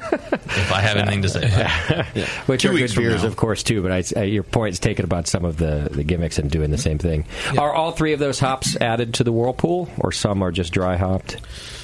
So the whirlpool hops are primarily the 07 and the Belma. Okay. We really tend to favor the dry hop. There's so much more hop experience to be had if you're gentle on them by using them cold side. Some people are doing that technique where they whirlpool, but they lower the temperature of the wort first. Mm-hmm. So it's all these volatilization. Yeah. Okay. Yeah. But you're not doing that. Not on this particular beer, no. Okay. In this case, we're trying to preserve as much of the character as possible by favoring the dry hop. Okay. And it's also possible, if you've been looking at some of the peer-reviewed articles lately about bitterness through the ASBC, there's very good evidence to show that there's a favorable amount of bitterness to be gained from dry hopping, and you have to take that into account. So when somebody says, I have this X number of IBUs, there's some data to suggest that maybe you should be taking an amount of dry hop. Yeah, have it checked in lab. Yeah. How many IBUs do you think you're gaining in this beer in the dry hop? Oh, that is a good question. Okay. We've actually reached out to labs to ask them to perform this suggested new testing method. Yeah. And you reach out to the old favorites, the White Labs, BDAS. A lot of these places aren't equipped to do it. Okay. So you might have to be attached to a university level Is that research because part of it is this perceived bitterness? It's not the same measurement that we use, in the kettle bitterness? Yeah. Partly because it's new, and because most of these labs are equipped to perform ASBC approved testing methods. Okay. And anything outside of that is relatively new. Okay. But based on what you were describing that you have to take into account for this bitterness, you must have made an estimate of what it might be, and then I'm assuming reduced your kettle bitterness accordingly? Yes. So what did you estimate there? Yes. So it's presumed that the amount of hulapones in your dry hops are going to be 2/3 as bitter as regular alpha acid. I mean, all this mumbo jumbo aside, 2/3 is on the hot side. No, it sounds like 2/3 on the. So it's only 2/3 of what it would be on the hot side. So the 2/3 is comparing apples to apples. If you were to take a solution of hulapone versus alpha acid in the same concentration, and you were to taste them both, one would taste 2/3 as bitter as the other. And so any IBU that you get from traditional bittering value, so which is alpha acid, hot side, yes, okay. alpha acid. Any dry hop material that you get into the beer is going to show up on a test as though it has a full IBU value, but really perceived bitterness is going to be 2/3 as much. Interesting. Yeah, I mean, the long and the short is that the whole concept that we have, this paradigm of IBU, is maybe not as straightforward as a lot of beer drinkers might think it is. You see these labels that say 105 IBU or whatever. Well, really, what is it? It really comes down to how'd you measure that? By recipe, not by lab. It's also somewhat. I guess I'm going to use the word annoying because it's annoying for me. It's always been that way, where people were claiming 100 and something IBUs, and then we kind of know you can only perceive so much. So it was always already difficult. And now that brewers have shifted to whirlpool and dry hopping at such a large scale, now it's even more confusing to figure out what that number value means to a consumer like me. Yeah, right. Because half the time we're just. It almost means shit. It's what I'm perceiving, and what I still think the balance that a brewer takes into account and gives me in their beer means everything, right? But then in terms of how many IBUs there are, I could never tell you. I could never taste a beer and say, well, that one's 105. Maybe we should just stop making IPAs and just quit. with this IBU mess that we've started. As much as I want to agree with you, you're making no friends down there. Right. That's fine. I don't have any to lose. This is a man who was just featured on the front page of the San Francisco Chronicle saying he thinks IPAs are shit. As he's being covered for the brewery he works for. So I think Beardy doesn't mind making enemies at this point. Yeah, he's under the bus already. Yeah. All of San Francisco. He's lost 2 legs. Yeah. I was like, wow, Beardy, you didn't hold back on that one. Well, I'm not sorry. Sorry, not sorry. Sorry, not sorry. Okay, so that's sort of the equation you're using to take into account for dry hopping your beers and what your final bitterness might be. Yeah, as much as I'm a numbers and equation guy, it does come down to sensory. Mm-hmm. And so, if it doesn't pass the arm's length test, where you can stand back from it, you stand back from all the math, all the planning, and just evaluate the beer. If it's not fantastic, then it fails. Okay. Yeah. I like this. An easy test. Mm-hmm. All right. And then any special dry hopping techniques that you guys employ, or? Yeah. Oh, that is... Is that a loaded one? We can take a break and come back. If you've got several answers, I'd love to talk about it. That is a loaded one. All right. So, yeah. If you're down to talk about it, I'd like to make it a full conversation. Mm-hmm. All right. Let's do this, then. We're going to take a quick break, and we come back. When we come back, we'll talk dry hopping techniques. We've got Seismic Brewing Company on the program with us. We got some more beer to try, too. And we're going to talk about sustainability. So hang in there. It's The Session. We'll be right back. You're listening to the Brewcasters. On the Brewing Network.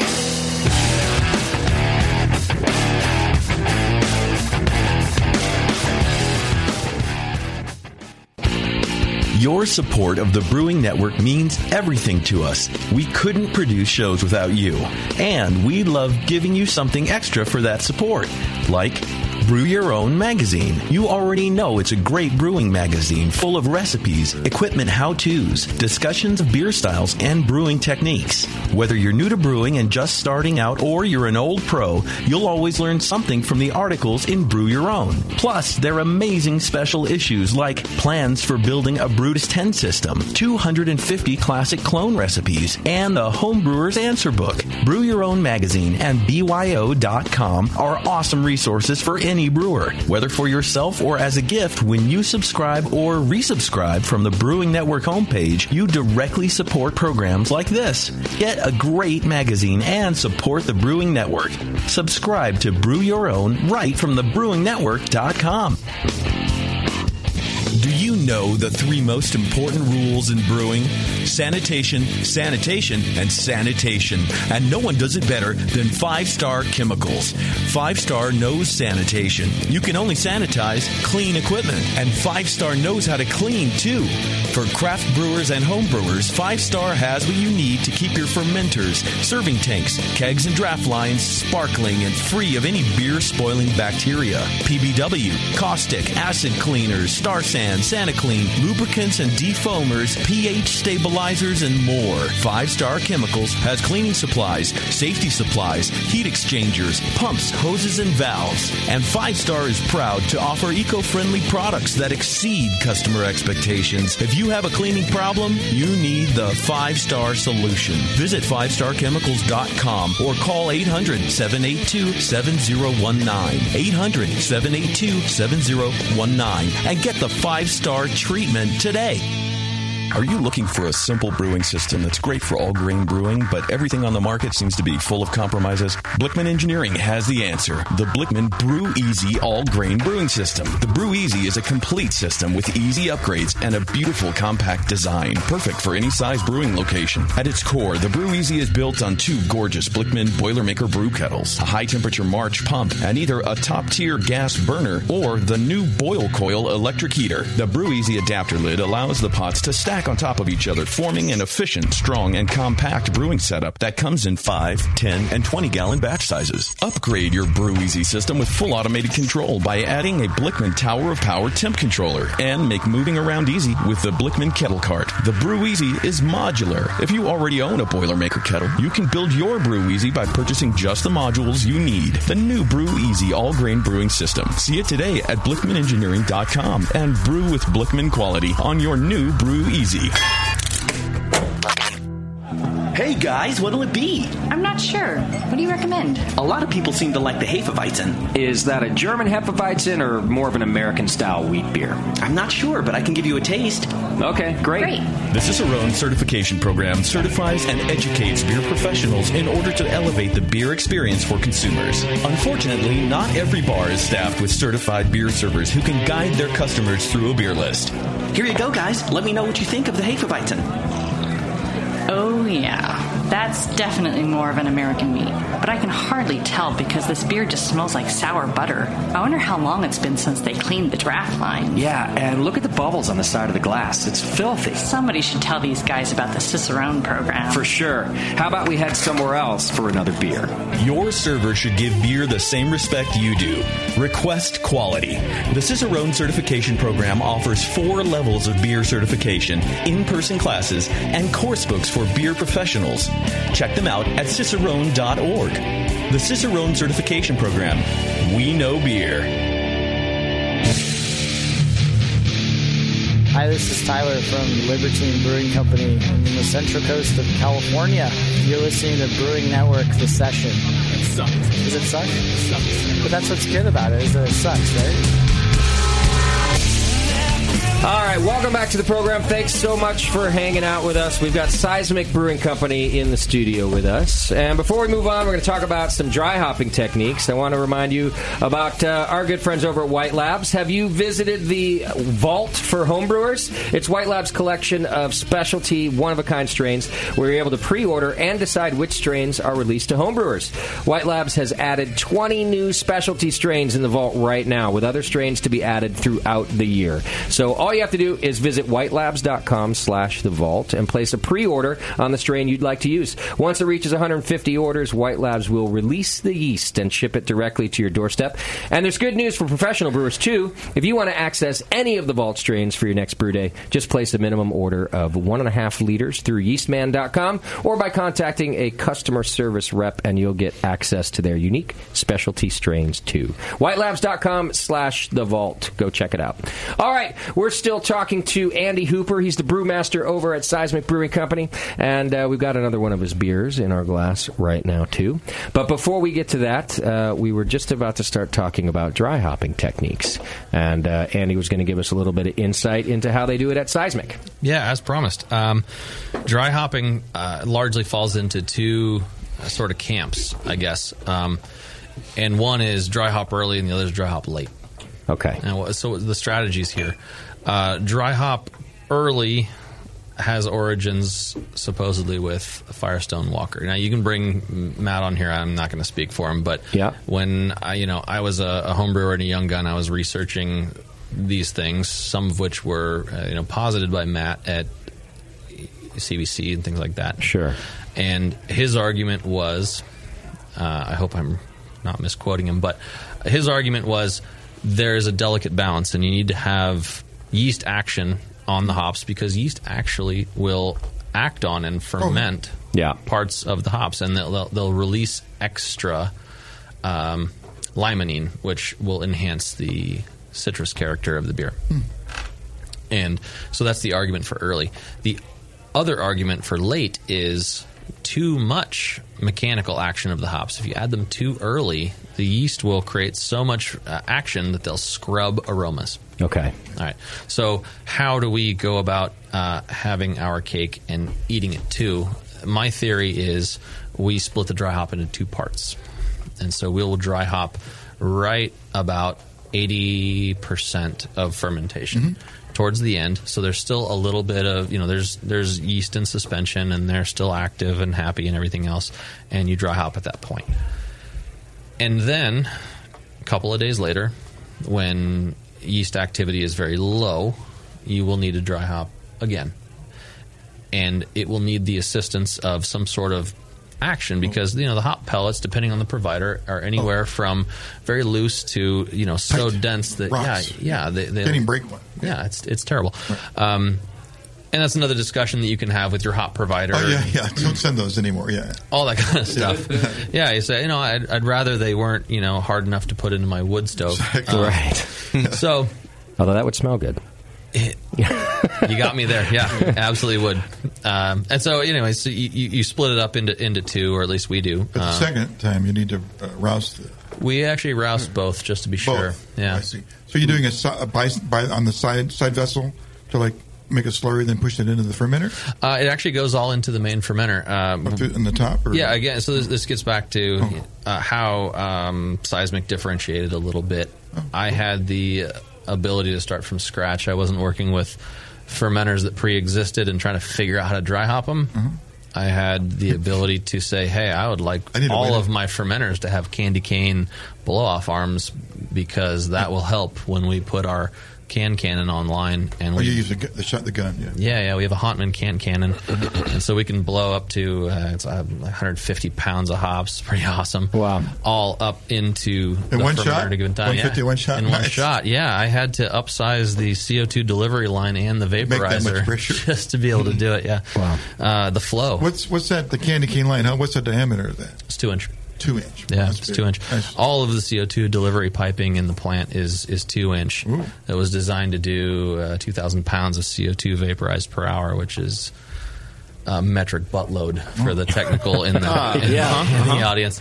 They can deliver. There's push behind that 2 inch line to make all that happen. Yeah, wow. Yeah. Just to be able to aggressively send those hops up through the candy cane and deposit them evenly across the top of the beer. Okay. Which you don't always have an opportunity to do. Before we came in on the show, I was talking to some folks out there about old school dry hopping techniques. Getting on the old ladder or the scissor lift. Or whatever. Yeah. And there are some awesome war stories from some more tenured brewers about getting up on the ladder and then having nucleation that foams in your face and you fall over. Oh, yeah. Yeah, all those OSHA nightmares that they love to hear about. Sure. And I've done them. It's part of earning your stripes, I guess. But in this case, I had an opportunity to design a way that was faster and simpler and didn't include all that foaming. You don't have to do a high wire act either. You just do it from the ground. Well, that's right. And so just so I understand, what I'm hearing is how you get it from the floor up to the top and onto the top. But what is the mechanical process that allows the pellets to break up and then be how you want them so that they go into solution? Yeah. So first step is the dry hop cannon, which allows you to deposit them on the top of actively fermenting beer. Then they hydrate, and these pellets begin to break apart. Okay. And they will sink. There are some pellets that arrive to you, whether you like it or not. There's no getting around it. Some of them will sink. Yeah. There's floating hops and there's sinking hops. And the ones that sink will go all the way down to the bottom into the yeast cake, and they'll still break apart a little bit into a slurry, but then they're sitting on top of your yeast, and that's not doing anybody any good. Okay. So you provide some mechanical action. In the case of Sierra Nevada, they do this whole torpedo thing. They don't use pellets, of course, but they actively pump the beer over itself, and that's providing the mixing, the homogenization that gets all of that hop essence mixed into the beer. So what we do with our pellets, we send them into the hop can and we blow them in on top, and then inevitably some of them settle. Mm-hmm. And so we have already removed yeast, and then we provide a big roust with CO2. In case any hop clumps have stuck to the bottom of that fermenter, we blow them back up, and we give them an opportunity to extract. Very, very simple, but very effective. And presumably, you've only already removed the yeast for the second, like later dry hopping, or actually for the first, even for the first. Okay, for the first, yeah, and this is yeast yeast variety dependent. Okay, some people will have a yeast that will immediately flocculate. It's done fermenting on 3 days, 36, 48 hours or something crazy. Just like it's done, and that's not the case with our particular strain of yeast. But you need to plan for that. If yeast is not going to play a role in that mechanical mixing action, you need to simulate it by doing rousting or pump over or something like that. Otherwise, you run the risk of putting these really delicious, aromatic, wonderful hops into the top of your tank, and then you rack them out before you go to transfer, filtration, centrifugation, whatever you're going to do. Okay. Yeah. Okay. So when you blow the hops up and over, on the candy cane, when it makes the arc, is there like a China hat or something underneath that'll spread them out across the top, or you pretty much shoot into like a Asian 1 foot American area, hat, please? Thank you. Thank you. A cone, kind of a flat cone. Internal calandria? Yeah, something. Please. Whatever. Oh, that's only in the Cadillac. How do you spread them out on top? Baby name. They actually blow into the top of the fermenter at a location that's as central to the top of the tank as possible. Okay. So the candy cane doesn't go immediately against the sidewall. It goes out near where the spray ball is to the middle of the tank, and it does it with such violence. It's pretty much spraying them. I mean, it's a Central American hat. It's exploding. Is what it is. Tasty. It's like 2,000 pounds coming out of a 2-inch pipe, and you have to vent the whole thing too, I assume, right? Somewhere. You do have to vent it. Yeah, it's like Doc on his wedding night. Yeah. Well, we're getting into an analogy. If it's powerful and aggressive and inaccurate, then we're talking about the Kalashnikov of hop techniques. Sounds like Doc on his wedding night. It'll shoot in any environment. We're just offending everybody right now. Yeah. Exactly. Let's get them all. If we're going to do it, we're going across the map. Well, it sounds kind of a little bit complicated. Are you okay with repeatability? Can you do this like on a consistent basis? Yeah. Fine. Yeah, I definitely feel so. Cool. The company Hontman, who we bought our little hop cannon from, they actually sell this entire pipe fence monstrosity that will allow you to centralize it and hard pipe the whole thing. Like injectors, but into the ferment. Yeah. Wow. Pretty cool. Sounds like a future upgrade for you. Little beer geek sexy. Yeah, I mean, maybe. Yeah. Maybe at some point. If you didn't know in the beginning, yeah. For the moment, the practical side of me is perfectly happy rolling a little vessel up to one of our mini fermenters and blowing them on the top. That is working just fine. But because I imagine the things that we're thinking about, right, Tasty, like not enough going in the center, maybe a few pellets that don't dissolve enough. It's minimal compared to the full amount of hops that you're adding into there, right? So it's just working just fine, I guess, is what I'm saying. The tiny bits you don't need to worry about. Yeah, the homogeneity on these large scale brews is pretty good. Yeah, especially if you're recircling anyway. You're gonna, even once it makes its initial drop. The rousting, those pellets take a day or 10 minutes. Yeah. You're still going to recirc the thing anyway. Yeah, absolutely. Okay. We're talking about hops that are getting blown up 20 feet in the air, and then they have the opportunity to settle on effectively an 18 or 20 foot column of beer and work their way all the way down. And so, scalability is important here. If you're brewing a 10-gallon batch, those same pellets only have the opportunity to fall through 18 inches of a little pilot fermenter. Right. So we have some economies of scale. You get way better contact time, aroma extract, everything, because we're playing on the larger scale. And we actually, unfortunately, have to take that into account when we brew on our little pilot system, which is 10-gallon. You'll get a different extraction. Yeah. For me, this wouldn't be very efficient, but it would be a lot more fun, is if you used open fermenters and shot them the hops 20 feet in the air and then just let them drop into the fermenter. That'd be it'd be a much more fun brewing day. I mean, if we're going there, you should just put the hops up in the air and shoot beer at it. Just shoot beer. That's even better, actually. It's a great idea. Yeah, well, that's a good carnival game. Crossley's new brewery. No beer ever leaves it's just a fun house. Oh, I ruined it. No, Oxidation Brewing Company. You're always cleaning the ceiling. Yeah, that's all we do. Yeah. Clean and throw hops in the air. All right, let's try this next beer that's in our glass, which I believe is the Deep Tectonic Nitro Imperial Stout. Do I have that right? Yeah, you do. It's a lot of mouthful. Yeah. All right, there's too many innuendos going on with our names already. I will take no credit for that. That was crowdsourced from our wonderful brewing, packaging, and executive management crew. I think actually the majority of these names actually come from higher up than you might think. Okay. Anyway, Deep Tectonic is a wonderful name for a beer that is effectively an Imperial Irish export stout. Okay. Now that in of itself is a mouthful. Yes. Did you invent that? Imperial export. I've never seen those in the same sentence. I don't know. Yeah. I don't know. An Irish, throw Irish in there too. Yeah, I mean, don't try to put us in a box. Let's take it as it is. Yeah. Drink the goddamn beer. Yeah, I mean, we make it up as we go along. Yeah. So there's a lot of Russian Imperial stouts out there, all these things. They're all fantastic. Actually, it was our a VP of sales and marketing that showed an interest in doing an Irish stout. His name is Tom McGinty. Fantastic. I know he's biased now. Yeah. A little bit. He also, works his butt off. So, he's earned a little bit of input on a beer. Sure. He showed an interest in doing an Irish export stout. Fine. He wanted to do an imperial version of one. Fine. We worked around. We did 3 or 4 small scale trials of the thing. Some of them more successful than others, and then we decided to go for this one.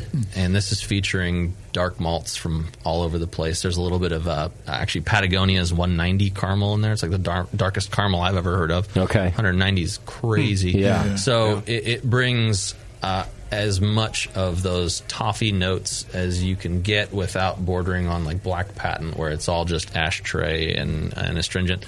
There's also some chocolate rye in there. So chocolatey flavor is a little earthy as well. Yeah. But we wanted to go fairly big because in the background I was really gaming hard for trying to put a little bit of this beer into barrels. Okay. Which, I mean, cat's out of the bag. We did. We did. We put half this batch into Buffalo Trace barrels. Awesome. And so it's pretty dry. It's hiding away. Yeah. Actually, it is. I mean, dry. Would it be too dry for barrels? I mean, barrels need like a more of that. That is a character. good question. Yeah. The barrels, arguably, and I'm a huge bourbon fan myself.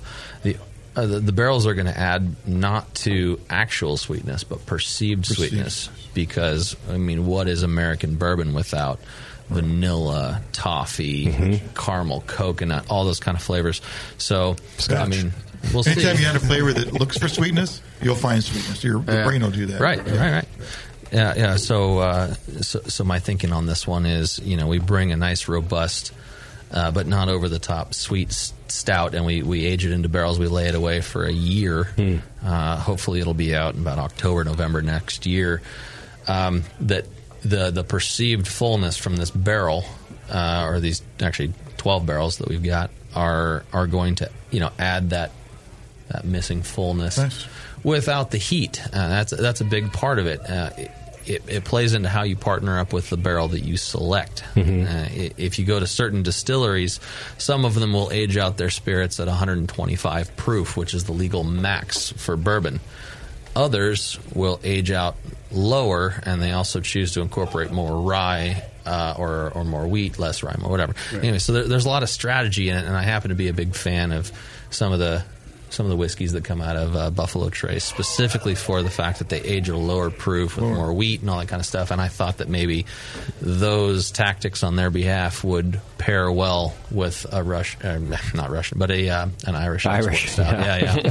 Well, sounds like a good strategy to me. Yeah. Anyway, it could all be a bunch of just hooey. You're going to find out. Right. Exactly. You start with a concept, and then you adjust on the way. Yeah, sure. How long do you think you are going to age it in these barrels? So with non-soured beers, my philosophy, and maybe it may not be popular, is to predetermine about how long you're going to age them. Okay, and just let them go. Don't try to intervene with fate. Sample them a bunch of times and all this other kind of stuff. I know a lot of folks do that, and that is very valid for sour beers. You got to keep up on what's going on with them. But for barrel-aged beers, a sample too soon can be misleading. Okay. You do the Russian River Vinny, nail trick. Do the whole nail trick thing, and that is genius, by the way. I got to give him credit for that. Or whoever he stole. He got it from from Cantillon. Yeah. Cantillon. Yeah. Whatever. Anyway, that's a real smart tactic, and at times I found myself in a position where going to try to observe the barrel or monitor it has maybe caused more risk or harm than just letting it do its thing. It sounds like you're talking about not harm to the beer itself, but maybe to your decision making. That you might make a judgment call too soon and alter the course of the beer that way. Not that you'd be contaminating it or something by taking a sample. That's what I got out of it too. Yeah, well, I guess actually both are valid. Okay. Anytime you go and you open a barrel, which is, if you do it right, it's a hermetically sealed vessel. Yeah. Anytime you go to open it, whether it be removing the bung and taking a thief sample or removing a nail or whatever, you do, however small, you risk contaminating it. And especially these really sweet high-end gravity beers, there's plenty of delicious nutrients for a bacteria or a wild yeast, diastaticus, whatever, to take hold. So I guess it's sort of like the Heisenberg uncertainty principle of beer. As soon as you observe it, it changes. Okay, that kind of thing. I don't know. Maybe it's superstition, but I know lots of breweries have done research on this whole the pickup of barrel lactones and vanillins and all this kind of stuff. And so there's some data there, but I prefer just to predetermine an amount of time that you're willing to let the beer sit. Okay. And then if all goes well, remove it. Got it. So I like your process. So you'll then taste these beers. Would you then be willing to change your method depending on what you taste at the end of the period that you've defined? Sure. Well, it's kind of a go no go. It's more about I'll just get those same barrels and I expect to get the same result. That's what you're doing. As much as you can, and that level of consistency in barrel sourcing is part of what's missing from probably a lot of the sour, or at least sour beers, but probably bourbon beers too. Yeah. A lot of people's barrel programs. It's hard to develop relationships. There's 8,000 craft breweries, and there's a handful of distilleries. Sometimes you're just asking around who's got barrels. Yeah, and it's tough. And I've definitely gone through various avenues. There's good old Tom Griffin, who's still also a name. And it's crazy. There's no website. There's no formal name. Whatever. There's a cell phone number. They're on the road. Yeah, standing right on the road with the truck. That's wild. You call up this number, and there's this voice on the other end. I'll have some barrels for you at this warehouse in Treasure Island. Come pick them up. Are you kidding me? That can't be the way that this works. He's from Tennessee, or he's from another part of the country too. I think he's Yeah. It's wild. Crazy. Well, I like the beer already. So I'm looking forward to trying the next iteration. And here, of course, you have it on Nitro at the Hop Grenade. If you want to come by and try it, it'll probably be on for another few days anyway. Sure. And is that the only format that you have made the beer is on Nitro? No, actually, this first batch, the non-barrel aged version, was offered as a standard CO2 draft and also Nitro. Nice. And we were a little overzealous in the brewery. There's a lot of guys among our production team who are in love with Nitro beers. I didn't know how much Nitro would play a role in our draft offering or whatever, so I only had one of our bright tanks upgraded to Nitro capability, which requires, if you're doing it right, it requires an ASME tank, which can handle higher pressure. Mm-hmm. Yeah. Okay. So I had our smallest bright tank, the one and only 60-barrel bright, equipped with the ability to do Nitro, just in case we wanted to do it. And lo and behold, one of the first limited releases that we do, we took advantage of that ability immediately. Nice. And did a Nitro beer. And we Nitro'd the hell out of it. So what does that mean? With CO2, I'm not going to say it's always the same, but there's some relatively standard. Yeah. Is it different for Nitro? Mm-hmm. So there's CO2 volumes, and then there's a nitrogen index. Okay. There's different instruments that you can use to measure those. The instrument that we have that actually measures both is an Anton Paar instrument, and it'll tell you CO2 volumes and then an estimate of nitrogen index. And being the young, precocious, overzealous people that we are, we were like, if a little bit is good, more is better. and we injected multiple tanks of nitrogen into this very small vessel just for funsies. So, it's proven to be just on the side of challenging for some bartenders who are used to their standard Guinness tap. I see. But it's hard to beat that beautiful Cascade. Sure. So maybe we'll dial it back a little bit in the future. Although if you do like the traditional Guinness pour, you sort of half and half, it might work. Like if you just do the whole pour, maybe 3/4, I think is what it is. I see. Yeah. Okay. Instant gratification is an American hallmark, and so that's right. Even if you tell the most avid of craft brewers, like, hey, come on, you have Slow to wait down. 2 minutes or 5 minutes, God forbid. How much Twittering or whatever can you do in that time? They're not going to want to sit around and wait for their pint to settle out and make that nice creamy head on top. So and I'll admit, I got to go to Ireland on my trip for a couple of days, and every pub I went to, I was like, can I have my fucking beer already? And it didn't matter if it was a Murphy's, it didn't matter if it was a Guinness. They all poured it properly, and it's a 5-minute pour. It's easily a 5-minute pour, and I wasn't used to it. I don't really drink stouts that often at home or anything. So the first time it happened, I was like, "What the fuck is going on? There's nobody in this pub." But I look over, and there's the beer sitting as he's doing 10 other things. Comes back at the perfect time and pours it. And you know what? Every time that beer was perfect in my glass. Good. Just the right amount of head on it, every little bit. Also, just while we're on the topic, I got to spend a couple of days at Jameson while I was out there. Awesome. Doing a private tour. I was telling Beardy about it, JP. I'm totally... The whole thing lost on me. It should have been you guys. Right. I got invited by a friend, but for the first time, I enjoyed drinking whiskey, tasting with them. Nice. And we learned a lot about the barrels. I got to go... They have something like 1 million barrels. It's you drive through the complex, and it's a farm of warehouses, basically, where you have to drive everywhere on the compound. But one of the things that was particularly interesting to me, they also took me into where they don't make barrels there because they mostly use bourbon barrels from America, but they repair them. And anyhow, they had an open barrel, and he told me to stick my head in there and give it a smell. Yeah. And he.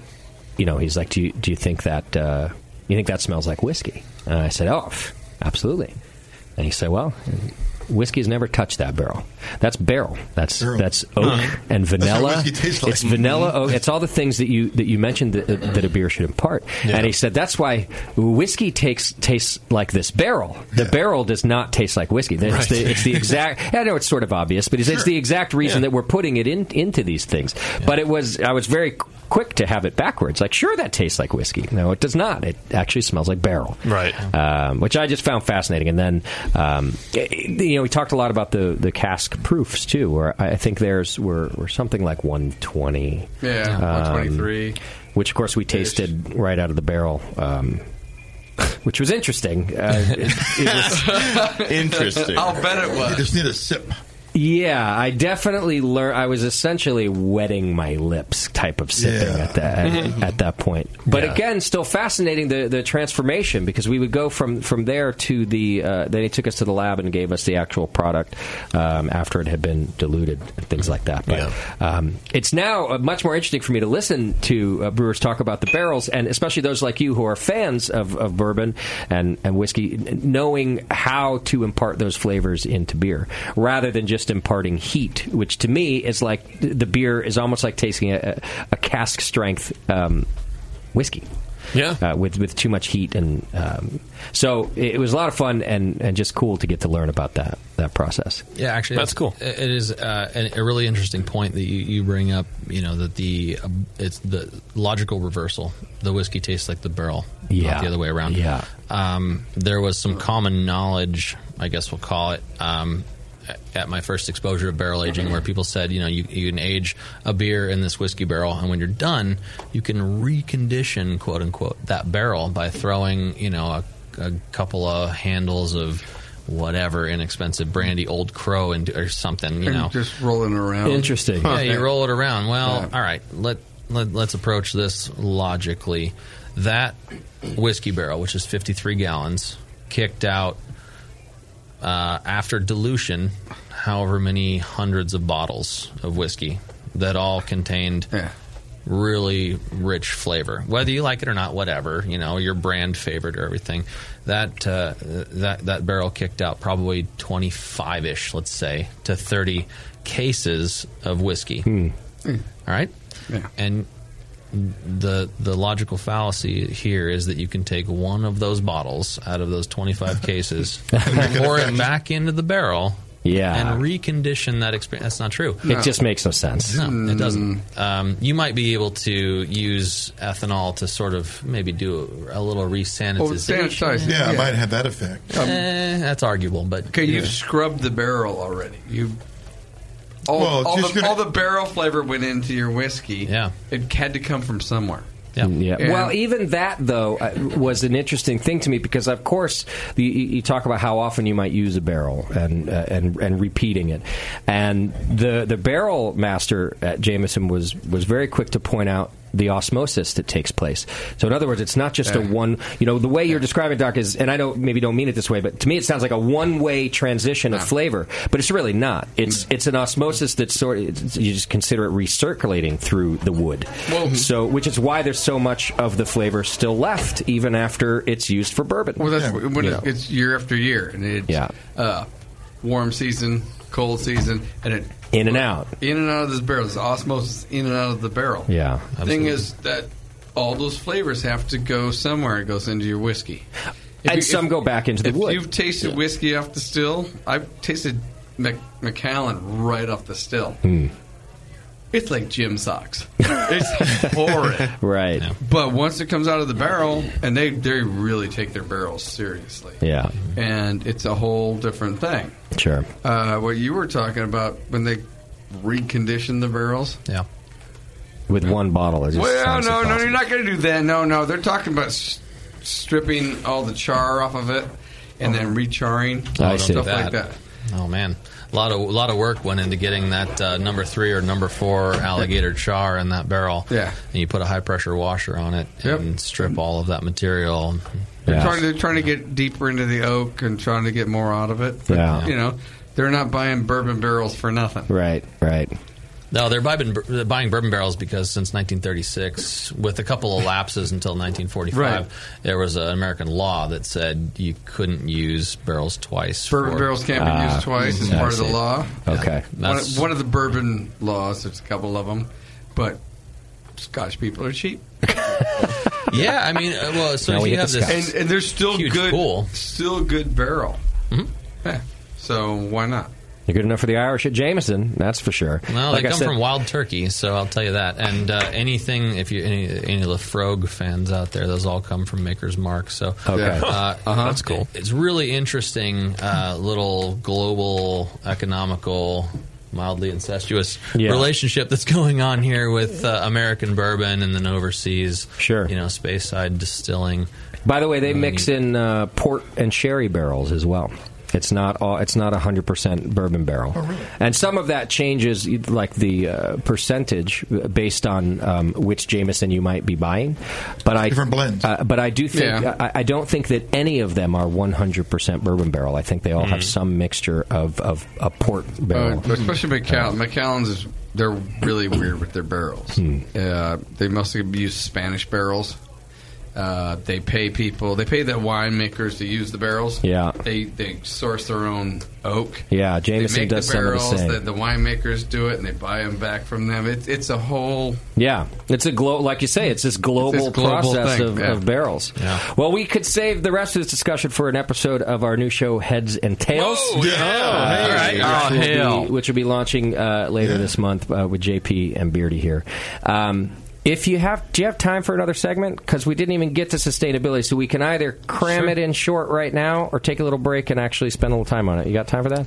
Up to you. You're good? I wouldn't down. mind spending a little time. It's a short end segment that we do anyway, but it'll give us time to talk about some of the sustainability practices that you're doing. So, all right, here's what we're going to do then. We're going to take a little break, and when we come back, more with Seismic Brewing so that we can spend some time talking about sustainability, because they're helping to pave the way for future brewers to do the same. So hang in there. It's The Session. We'll be right back with more.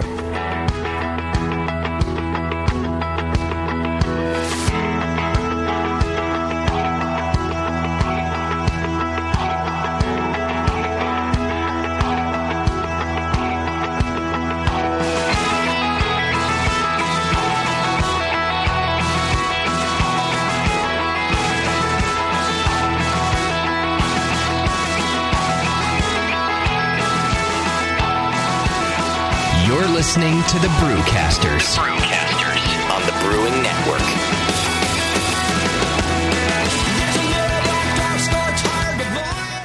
Since 1979, Williams Brewing has offered the finest equipment and freshest ingredients and the best customer service in the business. Check out their brand new patent-pending mash and boil 110-volt electric mashing and boiling unit. This compact all-stainless unit lets you mash, sparge, and boil just about anywhere that has a 110-volt plug. Double-wall construction adds to efficiency and safety, and a precise thermostat keeps temperatures where you want them. Unlike insulated buckets and converted coolers, multiple temperature rest mashing is easy to do, all for under $300. They also feature the Mark II work pump, a magnetic drive high-temperature pump that does the work of pumps that cost twice as much, as well as exclusive Brewer's Edge regulators and quality Keg King kegs and disconnects. Check them out today at williamsbrewing.com to brews their vast selection. With over 20 years of experience making world-class craft beer and more than 100 gold medals in international competitions, Moylan's Brewing Company is not just a pretty face in craft beer. Just ask Brendan Moylan. What do we got here?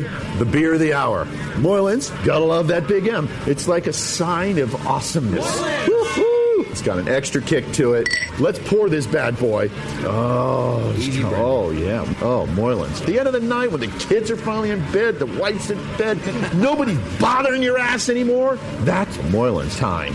Moylan's is for you. Yeah. It's to help you out. Yeah. It helps me out. What? Well, because it's freaking awesome. Northern California brewed. It's brewed with love. With love? Oh, yeah. Tremendous. And it's always best where? Moylan's. You gotta try it. On tap at Moylan's in Novato. They're friggin' awesome. Not only because I own the brewery, because I love the beer. Cheers! Boom. Kilt Lifter Scotch Ale takes big beers to a whole new level with rich malt balanced perfectly with delicate hops, and now comes in 4-pack tall boy cans so you can take the party on the go. Or come to the brewery, take a tour, and try any of Moylan's fresh creations right from the source. Check them out at moylans.com.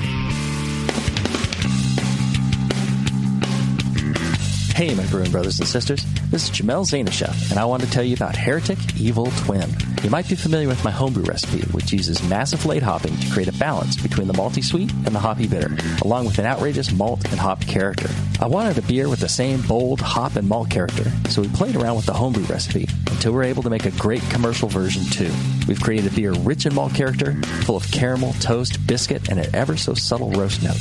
On top of that, we piled in an insane amount of Citra and Columbus hops at the end of the boil, as well as in dry hopping. This damn-the-cost approach to hopping gives Heretic's Evil Twin a great blast of citrus and tropical fruit that can't be matched by any other hop. The result is a bold, malty, hoppy, but easy-drinking beer. This is our top seller, our flagship beer, and I couldn't be prouder of it. Cheers. To find Heretic beers near you, click on Find Some at hereticbrewing.com.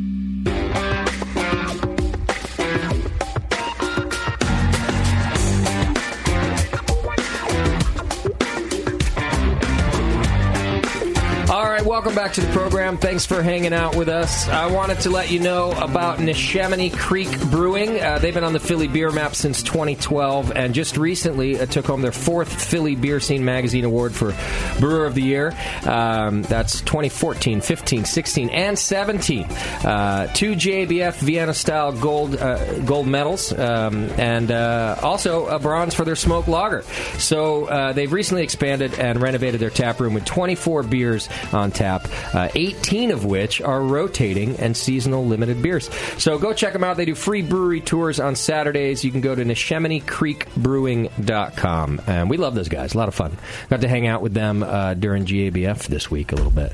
And it's a good time. This week? This year. Oh. This year. Yeah. It's perpetually GABF for me. Yeah. Sounds cool. That's right. We've still got Seismic Brewing Company. Andy Hooper is on the show with us today. And I promised that we would talk a little bit about sustainability. And let me start this, because I'd like you to correct me if I'm wrong, but the rumor I heard is that it's not just that you guys are doing sustainable brewing practices, which we've covered on the show quite a bit, but I've heard that you guys are trying to do it in such a way and on such a scale that other smaller breweries can follow in your footsteps and afford to do it themselves, rather than, say, the scale that Sierra Nevada does it on with these very large and expensive systems. Is that accurate? Yeah, you nailed it. Okay. So in the 60s and 70s, there were companies, among them a company called Biothane. They used to work for larger, corporate production facilities. We're talking about the AB, Miller, Coors, whatever, of the industry. And they were able to provide wastewater solutions to these facilities that would not only treat the wastewater until it was basically harmless or ineffective on the environment, but also it would reclaim some sort of energy for them. Okay. So we're talking about technology that's been around for quite a long time. Yeah. But it's been inaccessible to, Joe 12-pack who's trying to open his own little brewery or whatever else. And love that guy. Yeah, right? Yeah, good friend of mine. Anyway, scaling these technologies down, not only the wastewater treatment technology, but overall electrical efficiency or natural gas efficiency. These technologies have been increased to the point where smaller guys are able to reach out and touch them. Excellent. And that's really cool. Really cool. It's part of a electronics age where you didn't have to fire up this boiler that weighs 100,000 pounds and you have to heat that whole surface up, whatever. There's boilers now that are very efficient, and that efficiency comes from these electronic controls that are able to fire the boiler up, and they actually monitor steam use.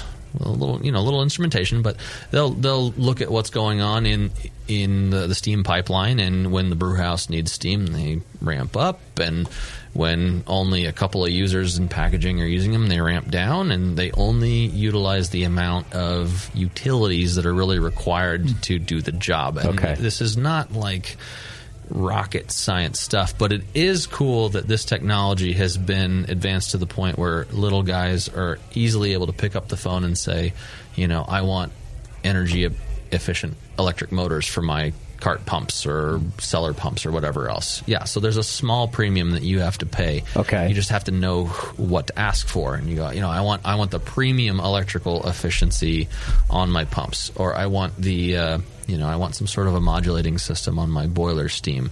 These are concepts that I'm trying to illustrate have been around for a little while, and they used to only be accessible to the big boys. Yeah. And now they are through the the miracle of probably overseas manufacturing, whatever. Yeah. Anyway, the availability of this technology is now a little bit more widespread, and if you are even 5,000 or 10,000 barrels a year, you do have access to this. Okay, that's really cool. And so, in the process of you guys implementing some of these technologies, are you sort of documenting and making available to other breweries your experience? Because I think it's still maybe trial and error isn't the right word, but just knowing how and where to implement these things is still difficult, I think, for many brewers. Yeah, sure. So we're able to adjust that from a couple of different facets. One is participation in a program through the Brewers Association, which is already well founded, and so John Steyer and his efforts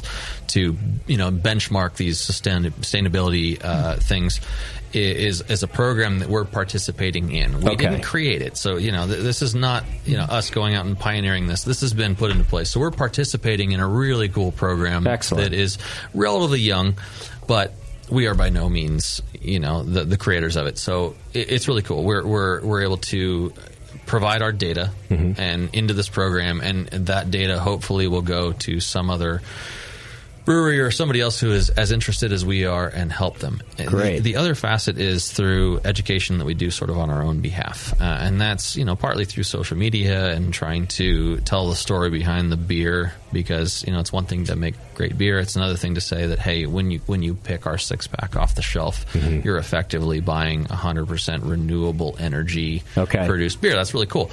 But we also encourage our staff to go and talk and participate in the education aspect of things. So I make it a point, personally to go and go back to UC Davis Extension Program, for example, and give talks. I have another one coming up here shortly where I'm talking about sustainability. Okay, it's not covered as a standard curriculum, right? It's a lot of these schools. The focus is to try to get you into a brewing career. You need to learn the nuts and bolts, the basics. Sustainability is a side note. When we have another water crisis, it won't be a side note. There will be, for sure. There will be a monkey knife fight for clean, drinkable water, and we don't want to get to that point. So. Yeah.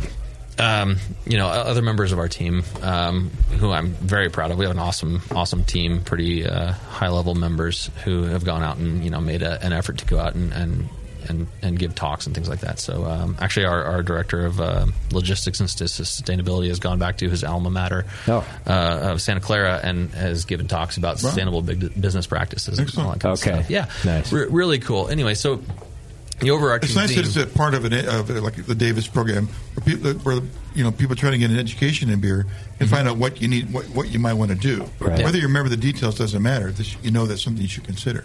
Yeah, actually, just like if you find yourself starting a new brewery from ground zero, like you did, it'd be good to know how to size, the kind of system Not to mention the Brewers Association compiling this data and making it available. Right. Yeah, and very few people are aware that they have published this really well thought out, well researched sustainability manual, and all of this stuff is very, through a couple of web links, is really readily available. It's really cool stuff, groundbreaking. Sure. I like it, but it requires participation in order to give it some venom, to give it some bite. We got to get some other people on board with this effort who are willing to share their data and everything else. Sure. So we did a little bit of an extra. Spend, which I thought was very well justified in building the brewery, that we put lots of data capture instrumentation around places. So our glycol system has flow meters and temperature sensors that will read back to a main server, and it records for up to 6 months. So Nice. I can go back and see, if our chiller has been used at its optimum efficiency or not. Which tanks have been doing that. We also have a series of it's around a dozen, maybe it's 12 or 13 flow meters, water flow meters, to pinpoint exactly where it is that we use water around the brewery. Excellent. And again, we are not pioneers of this. There's others before us. Even locally, Bear Republic has been doing things like this to try to bring their water ratio down. And it's all great, but I really tried to use as many of these in the design implementation of this blank slate that I was lucky enough to get this opportunity to build, to put them all into one place so that we could really arm these elite team members that I was able to work with to give them this ammo to go out and collect the data. Yeah. No, really, really cool.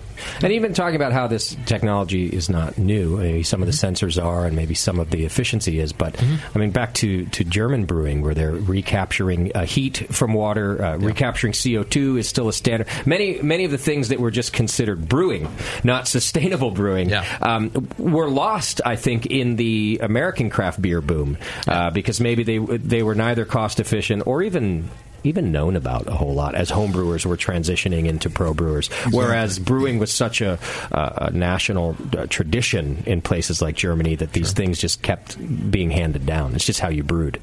Sure. Yeah. We live in an area where some raw materials, resources, utilities are relatively inexpensive. I guess when you feel like you oversee the security of petroleum products, you get some sort of employee discount. I can't speak to that, but I can say that maybe there's a little bit of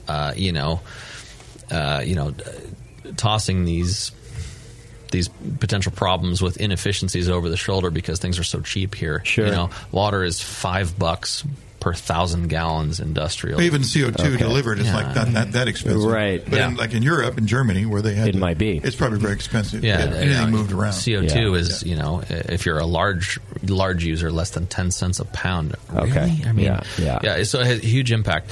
So, the thought is maybe not right now that this is a really, really important topic. But given the trends that we're seeing, or one natural disaster away from being an extremely important topic, and the ability to treat your own water or, not draw upon certain utilities really, really heavily could be extremely beneficial. That's an excellent point. I mean, you're kind of saying that you're not going to save all that much money right now by doing these practices, and you may not even be saving all that much energy or resources, but as it gets better, and as you say, maybe the day that we need it, why wait till then?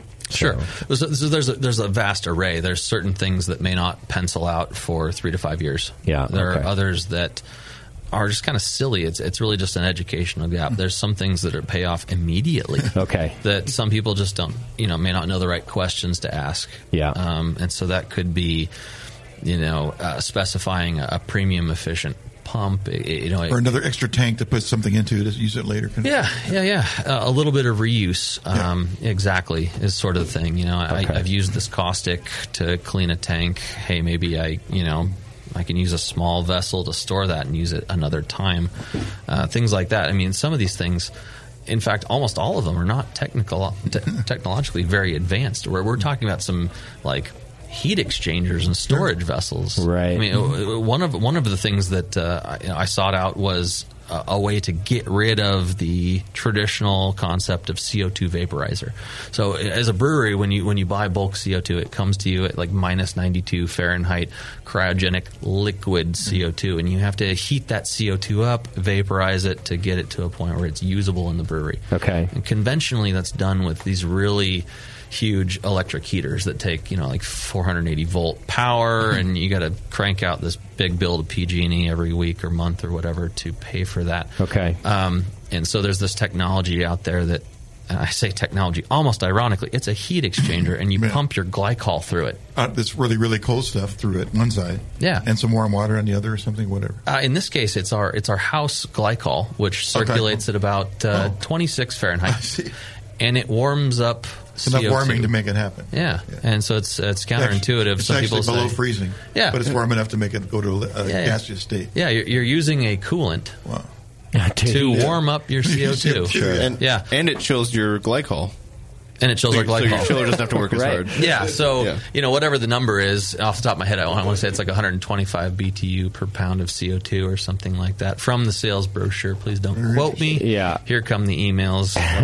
Anyway, it has a synergistic effect where we both reduce the load on our chiller and get what we want to do, without not only buying that giant piece of equipment that heats the CO2, but paying for the utilities. 480 volts it takes to run it and all that. Yeah. And energy is expensive in California, so it is extra helpful here. It is. And you mentioned, that if somebody buys a 6-pack of yours, it's made from 100% renewable energy. Does that mean all of the power coming to your building is from wind or solar? Or Really, really cool to be able to say that, because there was a time when, in order to be able to say that, you had to actually have your own wind farm and solar panels and all that kind of stuff. Yeah. And as much as we really wanted to do that day one with our brewery, it wasn't really logistically or financially possible to put this huge solar array on top. So instead, we partnered up with Sonoma Clean Power, and they offered us the ability to buy power at a certain rate, which was, a little bit more than usual. Mm-hmm. But what it enabled us to do is purchase power from the geysers, which is up in Geyserville. This geothermal power. So it's incredibly amazing circular thing here. We process most of our own wastewater, but that which we don't process goes to Santa Rosa Municipal Wastewater Treatment. Mm-hmm. They process all the wastewater for the local area and everything else, and they process it to a point where it's technically potable, which is really neat. Yeah. But they can't sell it as potable, whatever else. Most of it goes to waterways and things like that. But some of it goes into this giant pipeline that runs about 40 miles up to Geyserville. And that water is injected down into the geothermal wells and produces the electricity that we use to produce our beer. Yeah. It's this incredibly cool, like circular thing, and I get a huge kick out of it. Absolutely. That's really, really neat.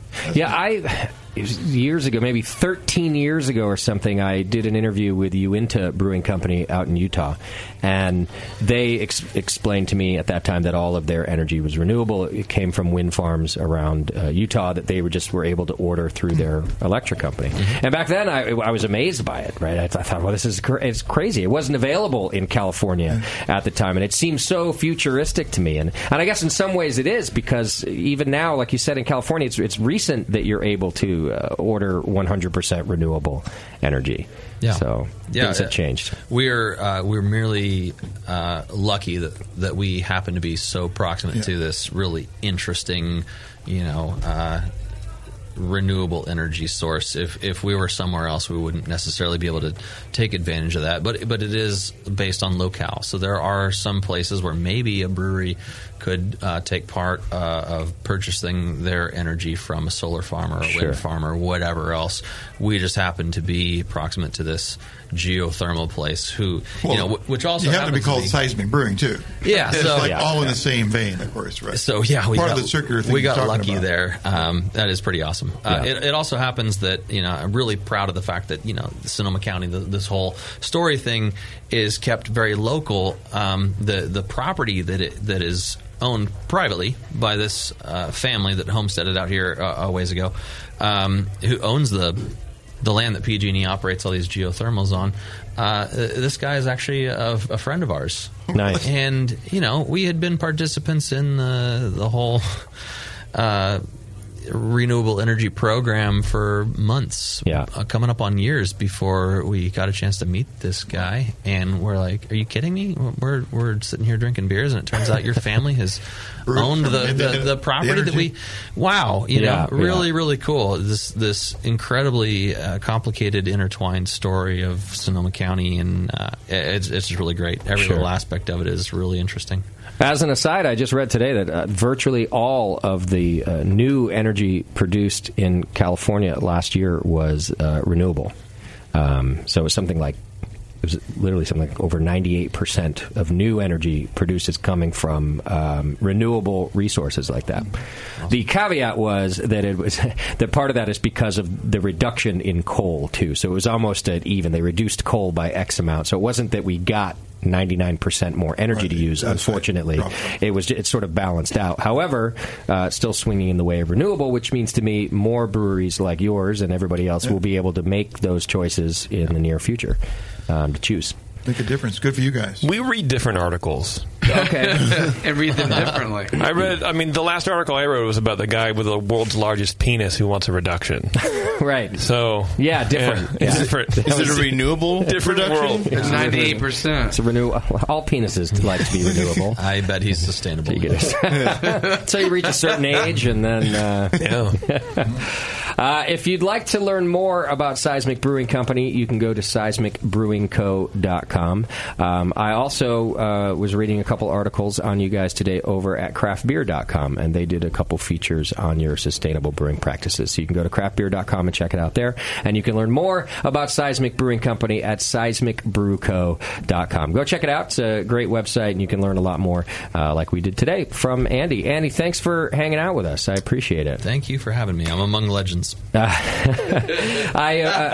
true. You've got we've just got a few minutes left in the program if you want to hang out. One thing we got to do, of course, is our Twitter game. Oh, God. Yes. Oh, yeah, Doc's tattoo. Oh, my God. I believe our Twitter game today was to figure out what back tattoo Doc is going to get. Yes. Which he'll be getting very soon, possibly tomorrow after this program. Right. Hey, if it's good enough for Dave Malalalov, it's good enough for Doc. That's right. Could we do it in studio next week? Or 2 weeks from now, I guess. If you got a needle, I got a pin full of ink. We can jail tat this motherfucker. We'll have to do a long show for a full back tattoo. All right. So, what were our submissions this week? Well, I will say we had some pretty good ideas here, Bray. Good topic. Good idea. But unfortunately, I did have to whittle them down. Oh, just to the good ones. Ben Northeim says, "Wait, Doc's not dead?" Okay. Yeah. Has Doc been gone as long as me? Funny. Probably longer. Okay. We don't really know. Okay. Doc hears like a vision. Even when like he's a here, waking dream. Yeah, you don't know if he's here. Right. I'm always here. Even when I'm not. Blobberglop. Yeah. The rare Blobberglop sighting, who, by the way, is in the chat room talking to himself about renewable energy. I love it. So there's that. He says, a tattoo of his dental records on one ass cheek in case they only find a partial corpse. They'd find that part. I mean, you would think that the dental records themselves would serve. You don't need a tattoo of them, but it's blobber logic. If all of his teeth are missing. Yeah, I guess so. That's what happens when you live 900,000 miles away from your next neighbor. Well, although blobber could be, if he's killed by professionals like the mafia, they would know to take the teeth. So or Doc parties, you never know what happens. He'll knock his own goddamn teeth out. Right. You don't know who I'm with. That's true. All right. Brandon M says, I left home on blank. I was with blank. If found, please call blank. Fill in the blanks with magic marker each night before he goes out. Oh no, he's running the erasable part. Yeah. Because we have to change it. That's functional right there. Yeah. Okay. So the blanks are just, underlined. Yeah. It's like a Mad Lib. But it can't be permanent ink. No. A couple days. It has to be 12-hour ink. Right. Yeah. At least. Ryan Turner says, a permanent set of nutters. Okay. Imagine getting a tattoo of shorts. And then, last but not least, Jared Conley says, the faces of the BN crew in the style of Mount Rushmore. Ooh. On his back. Right. Those are all good. Yeah. Where I can't see it. You wouldn't want to. No, not at all. All right, to recap, we've got dental records on his ass cheek. We've got fill in the blanks of where he's been, who he was with, when he left, etc. A pair of nutters tattooed to his entire self, and all the faces of the Brewing Network in Mount Rushmore style. Mm-hmm. We're gonna have to vote on this. I think they're too good. Usually, can I make a nomination? Yeah. I mean, is it open for nominations? Well, you mean your vote? No, I'm not voting. No. Let's vote this out. I mean, he's got an input. Let's vote for a finalist. What are we going to vote on? Like one or two, right? Oh, you want to narrow it down? Yeah, whatever. Okay. What's your nomination? I like to fill in the blanks. Okay. I thought you had your own input. Like, no. Like you had some tasty wisdom. I can't play. I'll also nominate that one as a finalist. Anybody else want to nominate a finalist? I like that one. I'm afraid of that. All right. Yeah. Is there any other turning finalists? into voting. Let's throw in the Mount Rushmore one. Okay. Oh, yeah, I like that too. Yeah. All right. Okay, so those are our two then. We'll leave it at that. Sorry, dental records and nutters. You guys are out of the running. Okay, raise your hand if it's the faces of the BN in the shape of Mount Rushmore. No votes. That means, I like the idea, though. It'll be that's a good runner-up. JP, read it again. Read our winner so we get the full thing instead of my synopsis. The blanks one? Yeah. Quote, I left home on blank. I was with blank. If found, please call blank. That's our winner today. All right, Brandon. Good job, bro. All right. JP will take care of you, and Bevo will be sure to send you a prize. I'm going to have some temporary tattoos made of that, too. I'm sure you will. That's Actually, that might be our new Brewing Network T-shirt. Put it on the shirt. Right there. I can think of somebody else in that room who would benefit from that tattoo. Yeah. Jimmy. Okay. Would benefit from that tattoo. Might have to get that made. Maybe that could be our next temporary T-shirt where you only get 2 weeks to buy it. I like it. Cool. Yeah. All right, before we go, don't forget about our Adam and Eve discount. They're determined to help you spice things up in the bedroom, and they're backing up that promise. Go to adamandeve.com. You get 50% off any item, almost any item, when you enter coupon code BNARMY at checkout. And that's a good deal in and of itself, but backed by popular demand for a limited time, you're also going to get the free Big O kit. The Big O kit includes exclusive Climax gel, a mini vibrator, and then I think you also still get... Oh, no, that's all you get. You don't get the DVDs and all that shit in this one. You just get the Big O kit. Plus free shipping, plus 50% off just about any item. Go to bnarmy.com. Enter bnarmy at adamandeve.com. Man, I haven't done that read in a while either. Yeah. Jesus. Has a saddle feeling. I haven't shopped there in a while either. Oh, you don't have that autofill every time you go to the website? It's a subscription service. Right. Yeah. Say, Alexa, give me a dildo.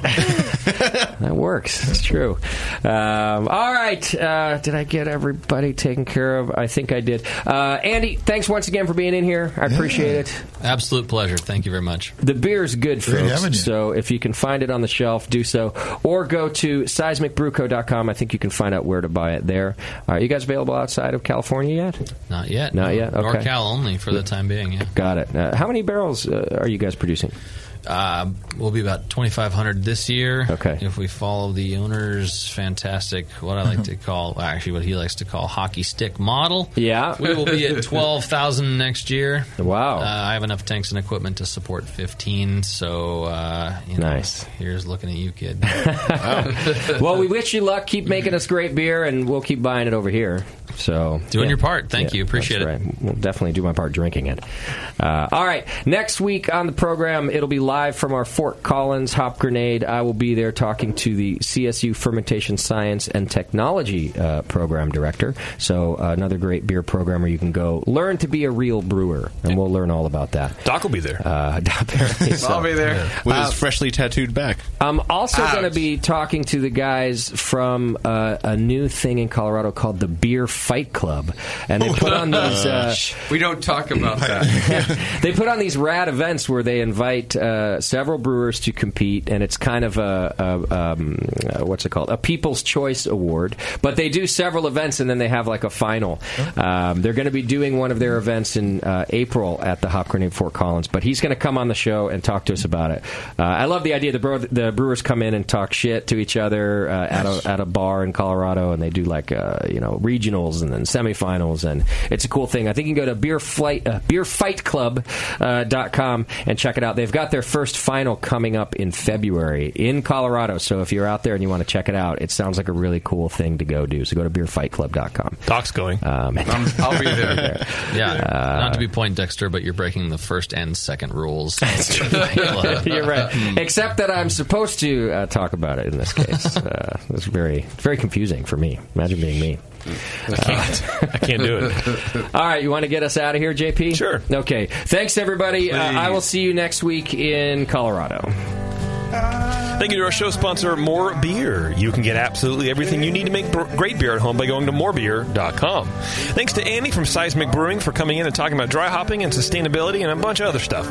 Learn more about them at seismicbrewingco.com. Merge your love of Disneyland with your lack of engaging podcasts and go to earsuppodcast.com as JP, Terrence, Bevo, and Taryn talk about all things Disney. Get on Twitter for some good beer insight at Homebrew Info and follow Nate Smith at Nathan Homebrew, Mike McDowell at Tasty McD, Warren is stuck over at Another Beardy, and the great Beverly is crushing cyberspace at Bevo1. JP fully understands that Twitter is dead, and you should follow him on Instagram at Major Jip. Be sure to find the Brewing Network on Facebook, Twitter, and Instagram.